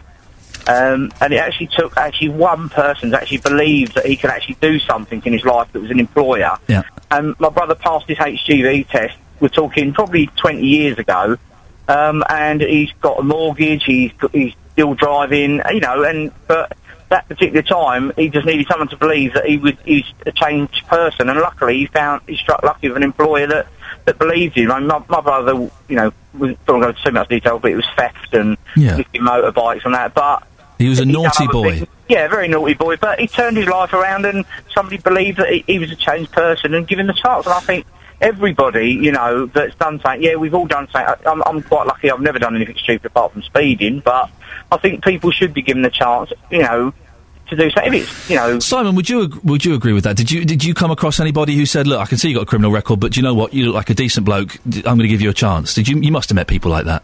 Yeah, I have. Mainly sort of small builders, but sort of time's gone on and they've become of an age and they've retired. So you have to go into the major construction industry. It doesn't happen so much in warehouse, because you do end up, as you asked me earlier, have you ever lied? You do end up having to lie. Yeah. And because there are so many people going for that job. But as the gentleman just said, you just need that chance. You need to get your foot in the door and be able to prove what you can do. It's funny, because as soon as people hear the word prison, they're like, ho, no, listen, I've got some friends who have been to prison for all kinds of things, done all kinds of naughty things. But I genuinely believe that people can change, that people can move on. And, you know, I've done things in the past, not been to prison, but I've done things, and I've changed. You know, we can all do that, can't we? Yeah, but, I mean, prison is like most things. You sort of can get something out of it, or you can just sit there and watch TV all day. Yeah. It's down to the individual. So we got Gary in Bletchley's got a suggestion for you. Hello, Gary. Hi there. What's your suggestion? I was listening a bit on where the lady phoned in her son with epilepsy. Yeah. There is a national organisation. It's called the Shaw Trust, SHAW. Oh, right, yes. And one of the things they do is help people with varying special needs with getting into work. And sometimes this is can be a sort of a work trial. So you might go there and get taken on, and you're there under a training scheme for just a few weeks. And at the end of that period, you know, hopefully you get offered a place. But it gives you a chance to prove your worth, and I think that's the most important bit. Is it true? I've heard of the Shaw Trust. Do they help people with convictions as well, don't they? I think they do. I don't know too much about them. I'm blind myself, and right. I sort of went the route of self-employment in the end. Once my eyes got too worse that I couldn't really seriously continue with you know, employment in the work that I was doing. So I just went self-employed, and I've been doing that for 9 years. What do you do, if you don't mind me asking? I do audio transfer work, so things like the old analogue media, so vinyl records, the open reel tapes, cassette tapes, anything that's not available digitally, I record and put it onto CD for customers. Now you're talking. I'm a vinyl geek. Yeah. A lot of people are, but of course they don't have turntables and stuff these days. So. I showed, going off on a slight tangent, if you'll bear with me, I showed a group of 5-year-olds an old dance set record player the other day, and they're like, what is that? And I said, you wait. And I put on a record, and they were blown away. They thought it was the most fun. Gary, listen, thank you very much for that. Simon, there's a possibility the Shaw, I don't know if you've been in touch with the Shaw Trust, but they might help people with previous convictions. He was referring to Anne and her son, but they might be a group that can help. Simon, listen, I would really appreciate, best of luck tomorrow getting your card. Thank you. I would really appreciate it if you let us know if you got it, and let us know if you get a job by the end of the week, because I know a lot of people will be interested to hear how you get on. Yep, I will. Thank you, Simon. Best of luck. Thank you very much for that. That's Simon, who's hopefully, he thinks he can get a job by the end of the week if he gets this card, which would be great news. Emily Sand, My Kind of Love. Coming up in the next hour, it's the Consumer Hour. I'm really looking forward to this. Now, Frank went on a 9-day cruise in April. He told Jonathan that when he and his wife arrived at the airport, their taxis didn't turn up, and that when they left, the taxis, again, weren't booked. Not only this, but when they got on the boat, a man came into their room in the middle of the night. I've since got a letter from them apologising and saying we'll give you £62 for all the inconveniences, on board spend. And I wrote back and said, well, I don't intend to take another cruise. Well, this offer isn't really of much use to Frank, so can he have the cash as an alternative? We'll find out after this. Time for the travel. Don't forget, if you've got a consumer issue, you can give us a call and we'll do our best to sort it out. 08459 455 555 is the phone number. Speak to you after this.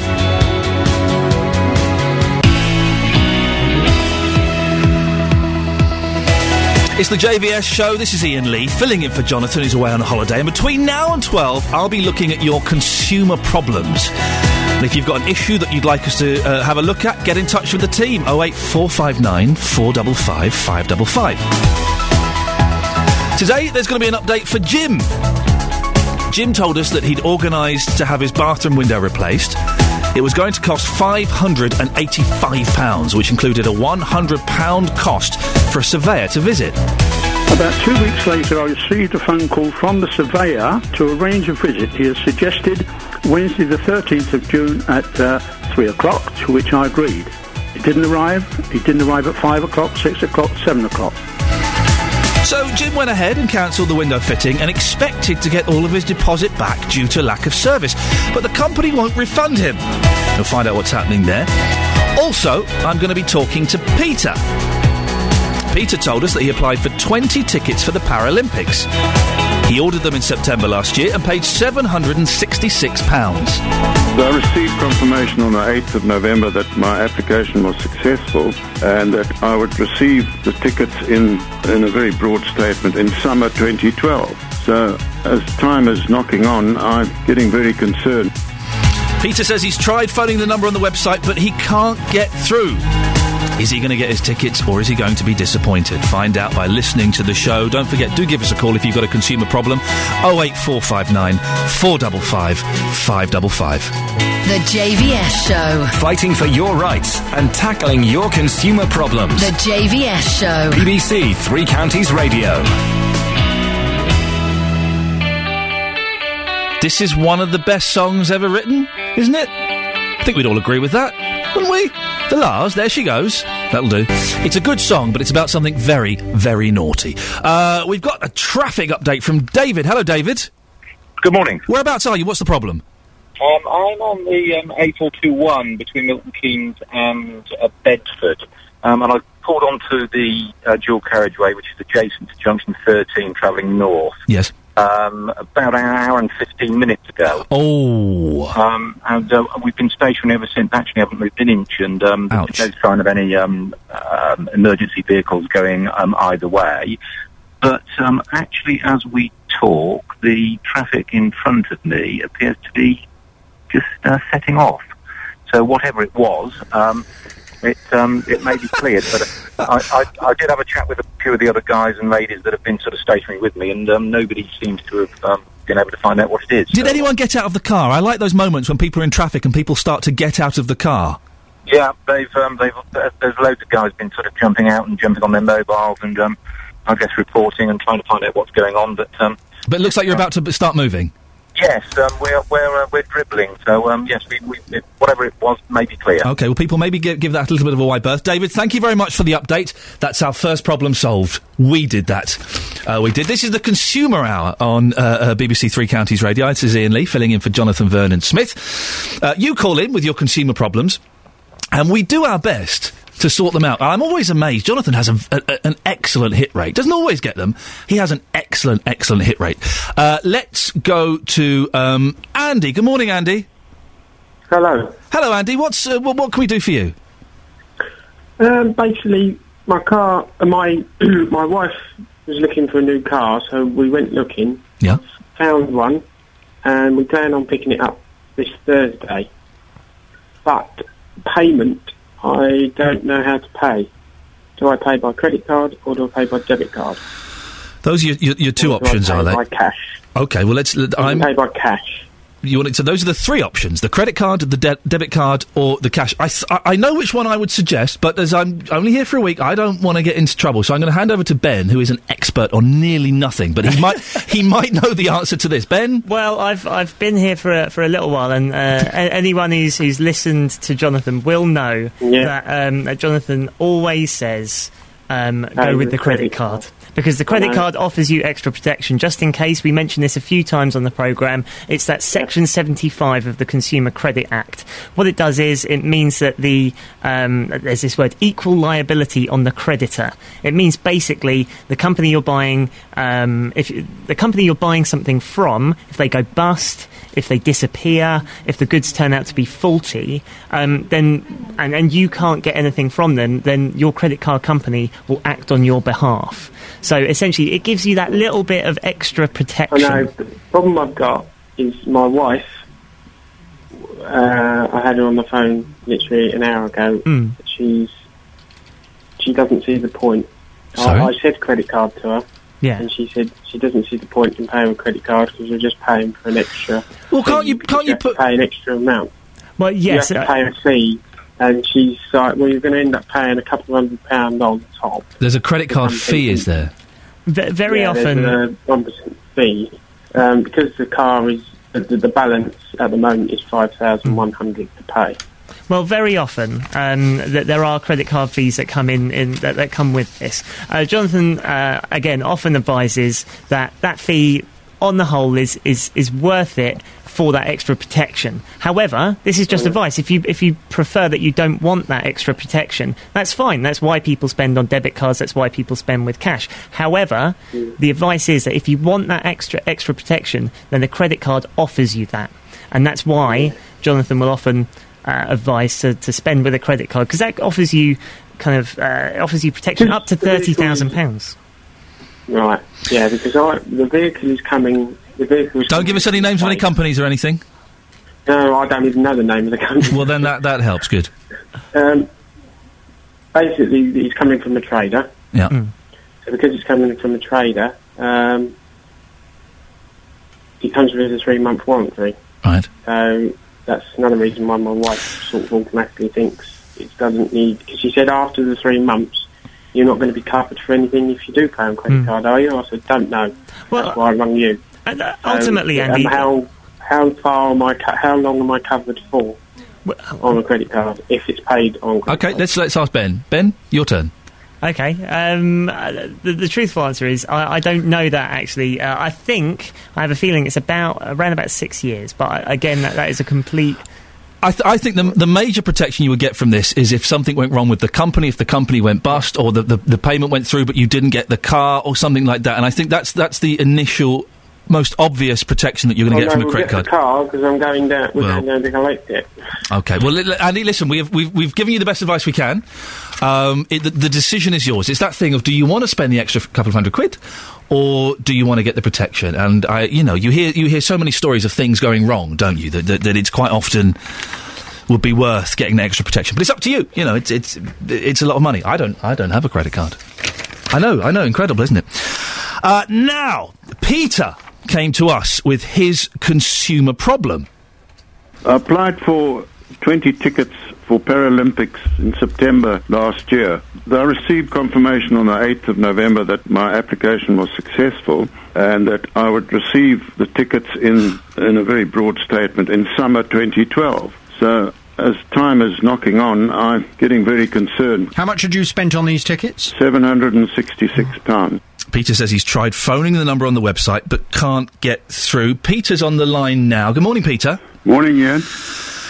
I've been listening to this story over the last couple of weeks, and I was surprised by the vague, summer 2012, you'll get your tickets then, and it's all a little bit vague. But Ben has been dealing with this story. I have, yeah. Do we know what the latest is? Who's going to give me the answer? Is Peter? Peter, do you know what's been happening, what the outcome is? Well, the last we heard from Peter was that you'd received that email saying that tickets were coming to you, and we were going to wait and see, have those tickets arrived. So have they got with you, Peter?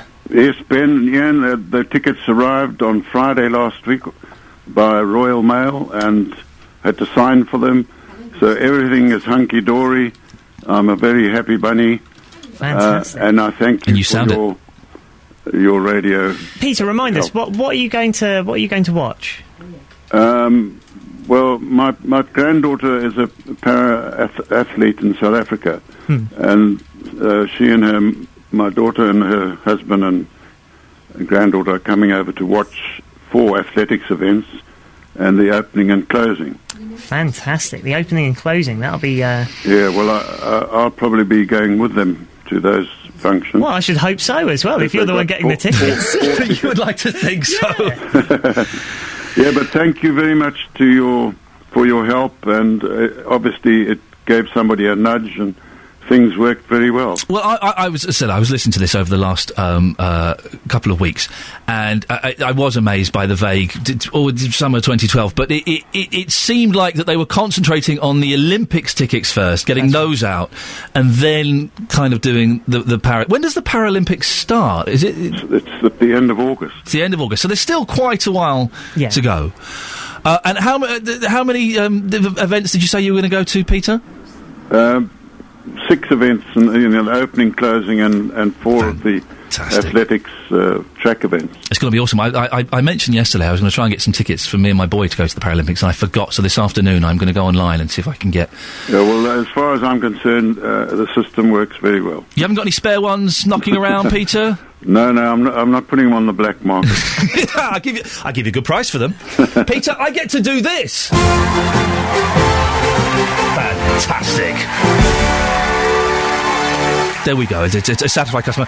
Very, very little to do with me, but I am going to take some of that glory and some of that credit. Peter, do let us know how it goes on, and I hope you have a fantastic time. I'm sure you will. Thank you very, very much. Thank you. Take care. There we go. So, well, this works. It does. It's good, isn't it? And we get and Peter gets to go and see the Paralympics. I'm well excited about that. I'm kind of I must try and get some tickets, because I tried to get tickets for the Olympics, and they were just so expensive. My boy's 2.5, and he is not going to sit still for more than half an hour, so I'm not going to spend 75 quid on a couple of pairs of tickets. Absolutely, that's understandable. Maybe when he gets a bit old. Well, no, when he's older, the it won't be Olympics here. Will have gone. It won't be here. No. Ben, listen, excellent work. Thank you very much for that. Let's go to Paul. Hello, Paul. Hello. Good morning. Good morning, Paul. What can I do for you?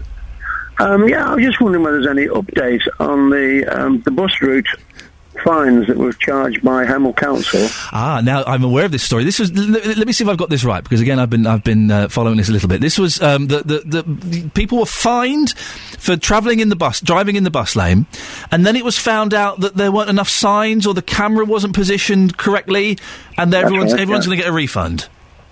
Yeah. Well, you're listening. You're listening to the Ben Nye Show on BBC Three Counties Radio.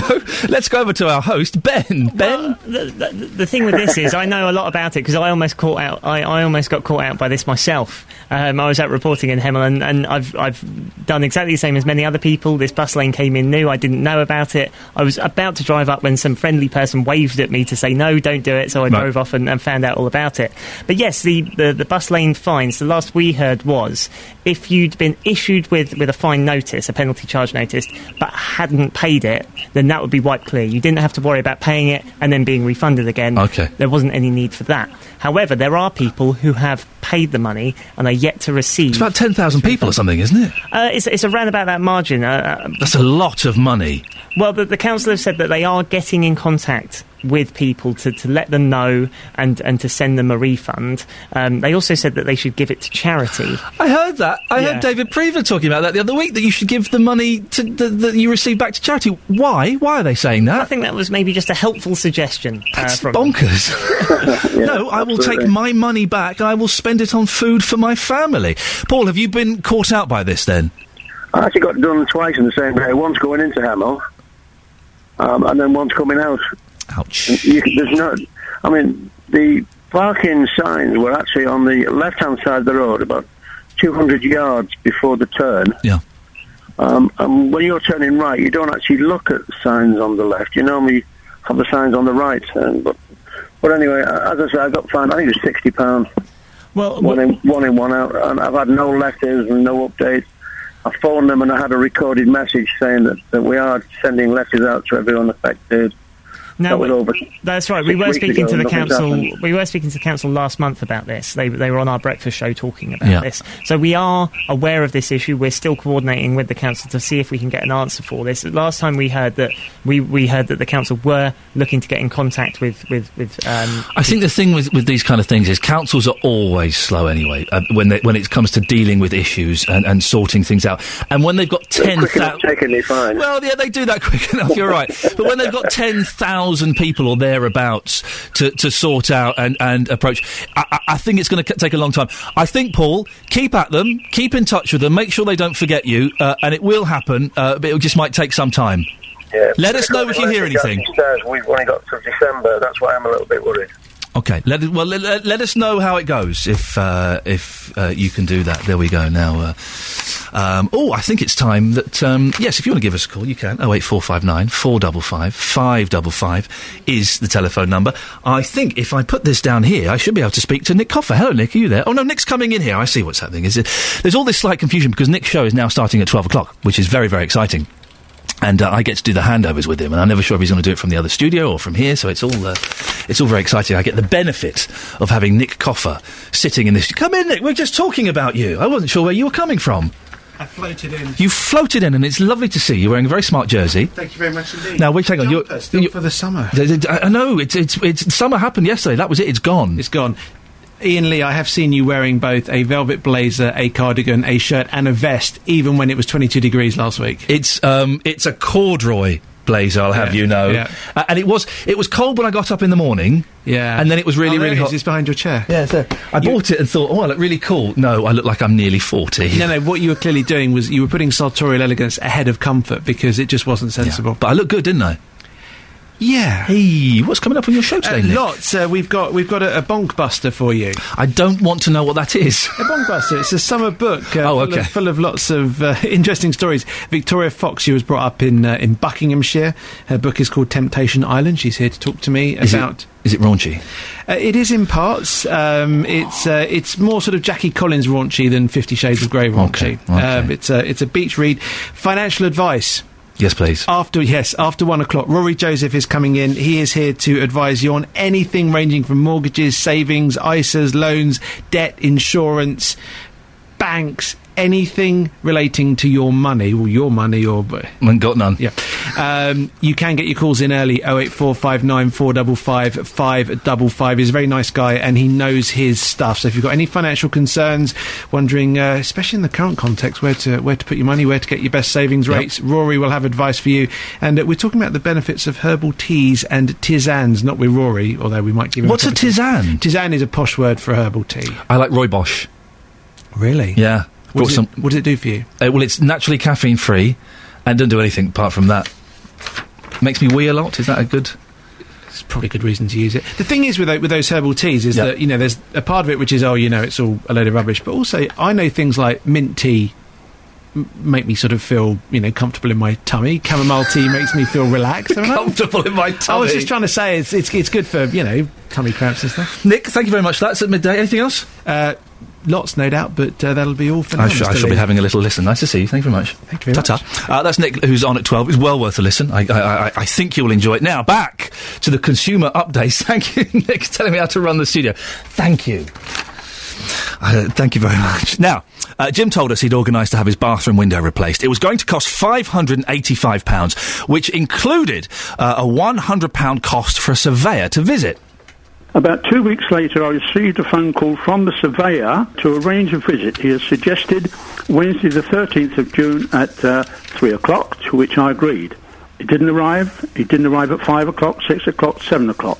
I wrote a letter to the company to cancel the arrangement. I then received a letter from the company saying they acknowledged my cancellation, which had passed to the office. Am I sensing they won't give you your deposit back? That's right. Jim's on the line. Jim, so we have established that the money is coming back to you at some point. Yes, I am. They're going to refund it. They sent a very nice email to Jonathan apologising and saying that they were going to send you the money. Yeah. Have you received the money yet? Nothing at all. Oh! Really? The post has already been this morning. Nothing there. And are they going to be sending you a cheque, or are they going to pay it straight into your bank account? I've no idea. They haven't contacted me at all, Ian. These things are usually... How did you pay the money initially? I gave them a cheque. You gave them a cheque, so they may give you a cheque back. Would it be possible, Jim, for you to check your bank account at some point today? I checked them this morning. Nothing. And I checked them yesterday and the day before. Nothing. Okay, all right. Well, listen, I spoke to the company yesterday. Right. The person who I needed to deal with was not in, but I was told if I sent an email, they would reply to me yesterday. They didn't, so I'm going to send another email today. Yes. And I will give them a phone call on Wednesday when I've been told that the person will be in. But I'm going to send them a firm email today. Right. And then I will give them a phone call on Wednesday. And I'm really hoping that Wednesday I get a definite date for when your money's going to be paid into your account. Super. I'm sorry to keep dragging this out, and I want this to be a success. It's going to be a success. It's just finding out when. I'm confident that by Wednesday I will have a date for you. That's great. Jim, you're very patient. Thank you very much. And hopefully we'll speak to you on Wednesday and we'll be able to play that fanfare again. It's time for Eric Clapton. If you've got a consumer problem, you can give us a call. It will be good to hear from you. We'd like to know what it is. And hopefully we can help. But I'm going to be firm with that window company. I'm going to be very firm. You're listening to Ian Lee filling in for JVS. It's the Consumer Hour. Now, Stuart recently purchased a second-hand motorhome. He's discovered that there are issues with damp in the flooring of the vehicle. This is a well-known problem. There's been cases of people putting their foot through the floors and steps falling off and all sorts of things. How old was the motorhome when you bought it? It's just 4 years old. And how much did you pay for it? Just north of 40,000. Ouch. Now, the cost of repairing the problem will be £1,500, but Stuart doesn't have a contract with the manufacturer as he bought it privately second-hand. We'll be getting an update on that. But first now, it's time for the travel news. BBC Three Counties Radio. Good morning, this is Ian Lee filling in for JVS on, now it's the Consumer Hour. Let's go to a new consumer problem we've got with Richard. Good morning, Richard. Good morning, Ian. How are you? Yeah, I'm good, thank you very much. I'm okay. Well, what's your story? Tell me your problems without mentioning any company names or brand names or anything like that.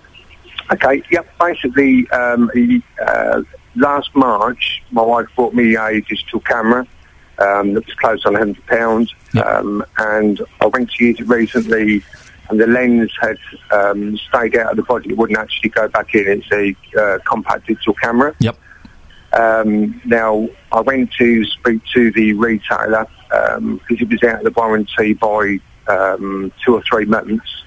And basically they said to me, because it was out of the warranty, I've got to go to the manufacturer about it. I'd emailed the manufacturer and said, well, no, the retailer imports directly from the manufacturer, and that's down to them to honour any agreement that's made. Basically, just being pushed around in circles over it. The main point is, obviously, the retailer eventually has said that they flatly refused to do anything about it, that I've got to pay for it because it is out of the 3-month warranty, which obviously I expected initially anyway, but as a gesture of goodwill, it was a case of what could they actually do for me. So, hang on, you got this camera over a year ago, and you didn't use it in that year?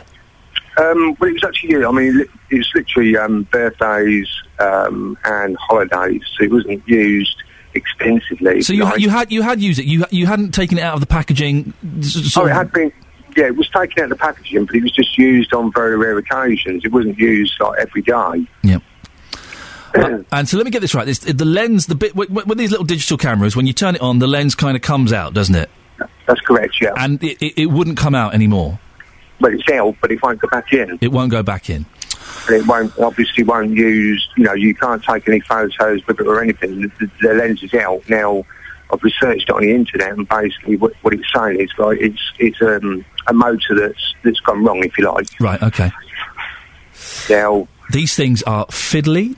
And I had, well, anyway, let's go to Ben. It sounds like a mixed thing, because he has used it, and it is out of the warranty. Yes, well, warranty is one of those things. Jonathan often will say warranty is more or less, it doesn't matter. The big thing with this is, does the product last a reasonable amount of time for the price you've paid?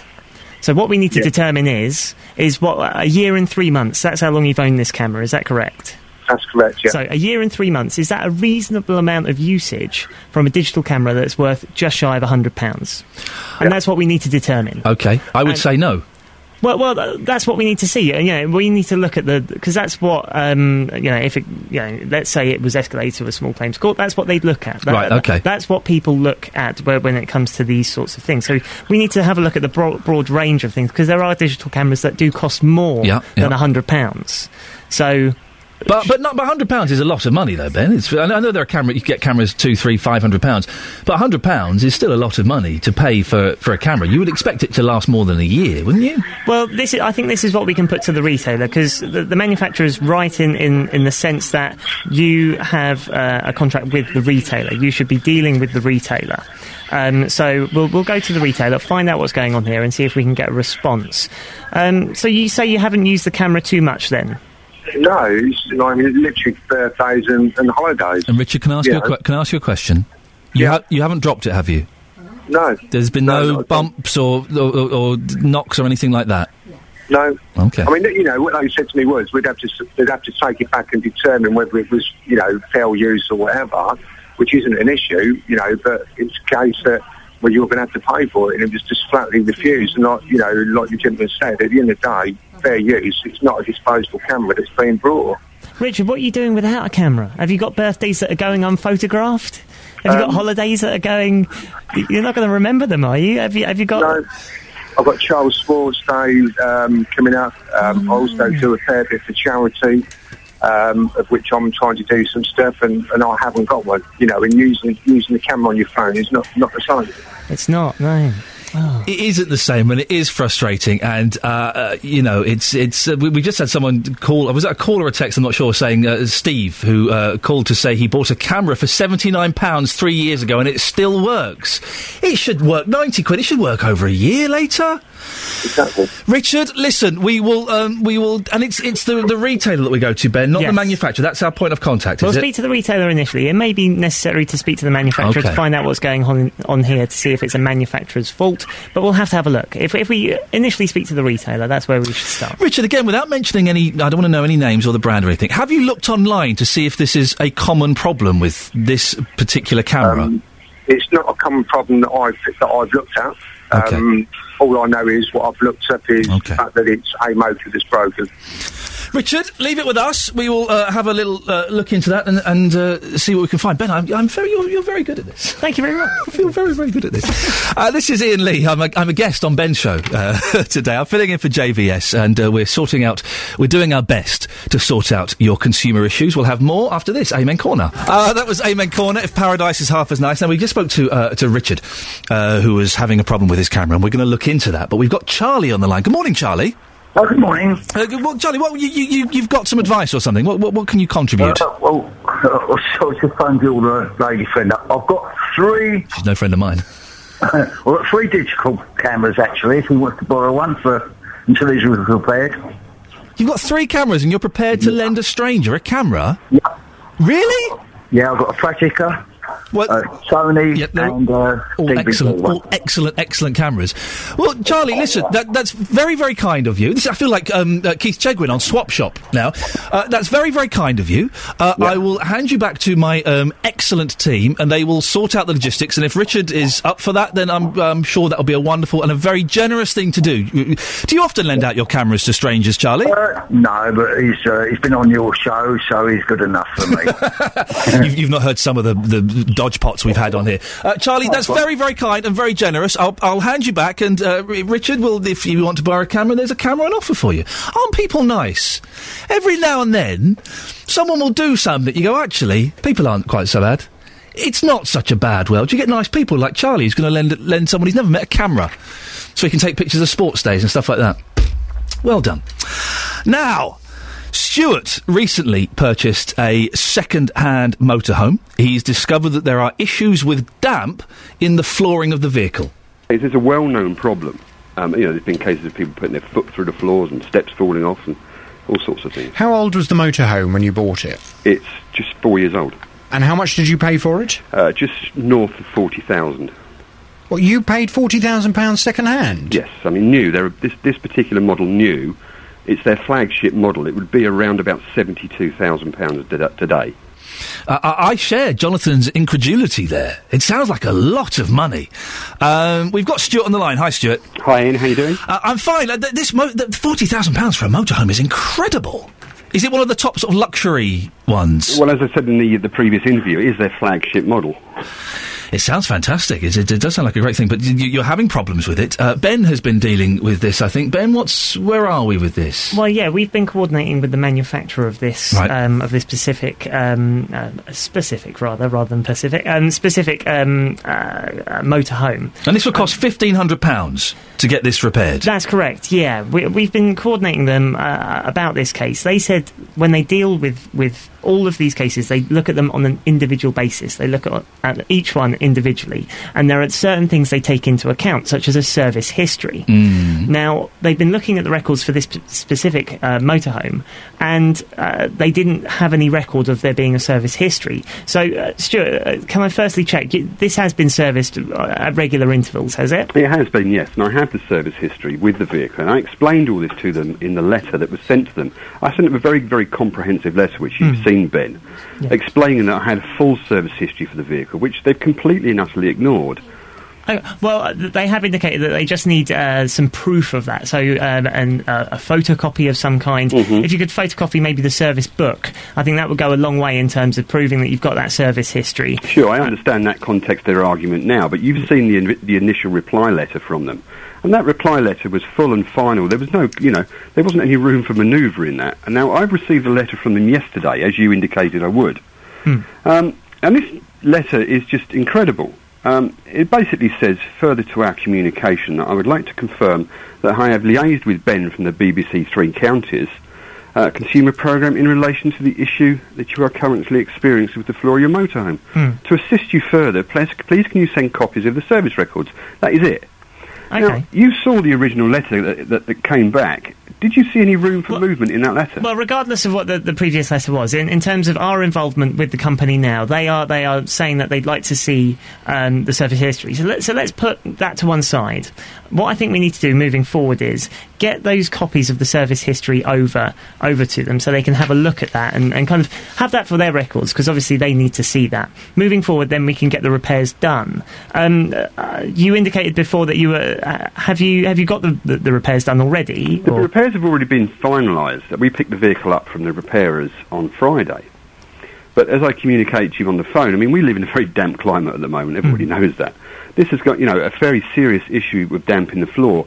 The decision is made, you either leave it to get worse or you stop it in its tracks and repair it. Now, and I come back to this letter that I received from the Swift, which was absolutely final, saying that, sorry, we're not interested in the slightest. Stuart, can I interrupt? I agree with Ben. I think we should kind of put that letter to one side. The last communication they've sent with you sounds a little bit more promising and a little bit more open, perhaps, in that they are asking for the service history. I'm assuming it's like a car, is it? You have a service history and it gets stamped by it and they date it and stuff like that. If you can get a photocopy or a scan of that... I've got them, no problem. I'm going to ring this lady this afternoon and arrange to get them up to her on email. So that will be done by the end of the week. Well, that's great. We can do that as soon as possible. That's a big positive step forward. Yes, I think moving forward, let's see what the response is on that and then move forward. I think regardless of anything else, let's just move forward with this and see where we get. So, Stuart, let us know when you've sent over those details and we'll see when they get them. We'll have a chat with them and see what their statement is. Okay, well, I'll CC you in anyway, Ben. I've still got your email address. I'll put them over to you as well and you can see for yourself. That's fine. And then, if you look at those check sheets which have come from the actual service agent, and then back to my original letter, and you'll be able to see where I state in the original letter that the problem that's affecting this motorhome is not even on the check sheets. It's not an item to be checked. Well, I think they're just checking, with any kind of car, when I own a vehicle, they want to see a full service history regardless. So I think it's just making sure that they're going through the proper procedures. And like they said, they deal with each case on a one-to-one basis. So in terms of this case, they're going to have a look at the service history and look at it on its individual merits. So until they come back to us having seen the service history, we've got to wait until that response. So Stuart, phone them up today. Get the email address if you can. Send it to them today if you can, so we can get this moving as quickly as possible, and we will chase it up in a few days and see what their response is going to be. Okay. Stuart, thank you very much. Take care, thank you. Now, Stuart sounded frustrated there, and I kind of share his frustration with these things, because these things, especially when there's a lot of money involved like that, and 1,500 quid, it's not chicken feed, is it? These things can drag on, and when you can see that you are in the right. I'm not saying that Stuart necessarily is, we need to get the full story of this, but when you feel that you're in the right and it's just dragging on, and it's so frustrating, isn't it?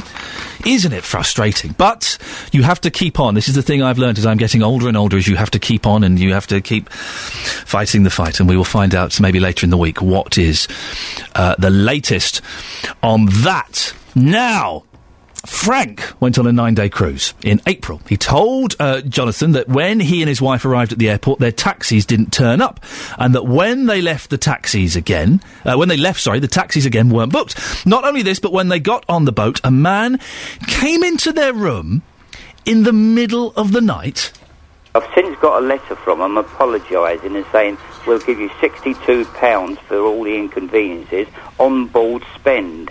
And I wrote back and said, well, I don't intend to take another cruise, so, it's a bit out of order. So, I've got to spend it on there. So if they were to give you the £62 in cash, would you be happy with that? Yes, that's what I wrote. But that was weeks ago, and I haven't wrote back. Now, this offer, of course, isn't of much use to you, Frank. You want the money, don't you? Yes, indeed. Can I just ask, because I did hear bits of this story, but I missed some of it. A man came into your room in the middle of the night? Yeah, he was drunk, and he was 4 floors below me. And he came in at midnight, and I couldn't find the light switch. And when I found it, he was standing by my wife's bed. So I jumped out of bed, pulled a muscle in my back. Oh, blimey. Tried to push him out, and he insisted it was his cabin. One of my most embarrassing moments in my life was being on holiday with my wife in Greece. And we were on a Greek island, and we were staying in a little complex of sort of apartments, and I burst into the apartment going, "You're all under arrest." I thought, this apartment looks a little bit different. I'd wandered into somebody else's room. Totally somebody else's room. And the man looked up and went, "Sorry, what have I done?" I went, "Oh, I'm so sorry." And I dashed out. It was awful. But that's by the by. Ben. I can't match that story. No, I wouldn't want you to either. Where are we with this? Well, yeah, we've been coordinating with the cruise liner in this case. I know, Frank, you've had some correspondence with them, so we went back to them and said, look, Frank has mentioned that it's unlikely he's going to be going on another cruise. And when they offered some onboard credit, Frank didn't feel that was... You know, it's not for him. He's not going to be going on another cruise. That isn't very helpful. So we said, look, is there anything you can do? Could you maybe make this out in cash instead, rather than your onboard credit? Yeah. They've confirmed that they will change the money to cash rather than onboard credit, and the cheque will be with Frank in 2 weeks. Fantastic. What they also said was they were looking at this booking. They said that that he booked it as a cruise-only itinerary, which means he needs to address the issue of transfers with the travel agent. They arranged the taxis from the airport to the boat and back independently of the cruise line. So they say they've informed you about that, Frank. Is that right? They have, yeah. Lovely. Okay, so, well, for starters, £62 cheque should be on its way to you, so that should be with you very soon. Are you happy, Frank? With that I am, yeah, but the cruise lines refused... Not the cruise line, the agent has refused to answer 2 letters. They won't speak to me, and they owe me €38. Okay, well, I think that's the next step then. We'll coordinate with the travel agent and find out what's happened with those transfers and see if we can get an answer on that. So there's still more work to do on this case, but I think for the minute, I think personally, I think the cruise liner deserved the horn. The horn is going to go to the cruise liner. There we go. But there is still a horn in the wings. There is. For the travel agents. And we will... Were you going to chase that up, Ben? Will you be able to... We'll be chasing that up, pursue that? Frank, are you sure you don't... Is this the last of your cruise lining activities? You won't be holidaying on a cruise line or any... I might consider going straight from Southampton. It's the logistics that are the problem, you know. They expect me to get off of the boat and wait for 9 hours at the airport to sitting about. See, I've never been on a cruise, so the cruise doesn't appeal to me because of the thought of... Supposing you go on a cruise, Frank, and you're stuck with a load of people you don't like. Oh, we've met some lovely people on there. Oh, have you? Yeah, we've even been down and stayed a weekend with some of them. Aside from the person who came into your room at night, obviously. Oh, him, yeah. Out to be a Frenchman. Would be, wouldn't it? Frank, can I ask you to say something for me? Certainly. Can you say you're only supposed to blow the blooming doors off? You're only supposed to blow the blooming doors off. He sounds like Michael Caine, doesn't he? There's a hint of a Michael Caine in there. Anyone ever said that before to you, Frank? No, I've been told I'm like an Australian. We're going all around the world with you. Frank, listen, leave that with us. We've got you some of the money back, that's fantastic, and Ben is going to have a word with the travel agents and we'll see where we get with that. Is that okay? Yeah, not a lot of people know that. You cheeky little sausage you. Thank you very much for that. Now, next Sunday, the Olympic torch continues its journey across the 3 counties. It's an early start in Bedford as it makes its way onto Cotton End and then to Letchworth Garden City. From Stevenage, it goes on to Welling Garden City and Hatfield, and after St Albans, it travels through Hemel Hempstead and on to Luton. We'll also be bringing you the sights and sounds from the Luton International Carnival. And every step of the way, we'll be there. We are your Olympic station, BBC 3 Counties Radio. That's a nice song, isn't it? I wouldn't have a clue how to say her last name. Soraya? Charlene Soraya? That sounds about right, doesn't it? It'll do. She won't know that I've got it completely wrong wherever you will go. This has been Ian Lee, filling in for Jonathan Vernon Smith. And I've got to say, big thank you to everybody who's been quite generous in talking to me. And I know what it's like. When you listen to your show and you've got a favourite show and then that person goes away for a week, then it gets you get a little bit uncomfortable when you hear someone who's not your normal voice and you think, well, hang on a second, but you've all been very kind and you've been phoning in and talking to me, so that's something. That's good news, and I'm thoroughly enjoying it, and we'll continue to enjoy it as well, hopefully tomorrow. Time now to get a little bit of the travel. Oh, that was a sudden stop there. And on tomorrow's show, I'm going to be meeting... No, this sounds fascinating. We've all wanted to do this, haven't we? I'm going to be meeting Lisa from Hertfordshire, who, after 2.5 years of hell from a group of under-16s, she's managed to work with her neighbours to get a curfew imposed on her street. She'll be coming in tomorrow to talk about... We've all wanted to do that, haven't we? There's all little... As I get older, I get grumpier. I think that's a natural progression that we all make. And I look out of my window. I'm now the grumpy old man looking out of the window at the kids going past on their skateboards and making noises. I stopped some little thugs breaking into a garage on my street the other week. I drove past them late at night, and they were obviously up to shenanigans. I went in and watched them from the window, from behind the curtains. I was having a little peek. I thought, I don't want to get too involved. And they were doing something that was obviously naughty. So I turned on all the lights in my house and went out in the street, and so the light was flooding out into the street. Pretended I was on the telephone to the police by holding my phone up to my ear and made big sort of pointing gestures, and they saw me and they naffed off. Probably not the most sensible thing to do. I made sure that I could easily get back into my house before they approached me. But we'll be speaking to Lisa tomorrow and finding out her story and hearing your stories as well. Time for this, though. It's time now to get the latest news, and then after that it'll be Nick Coffer taking you through the afternoon. This has been Ian Lee, thank you very much.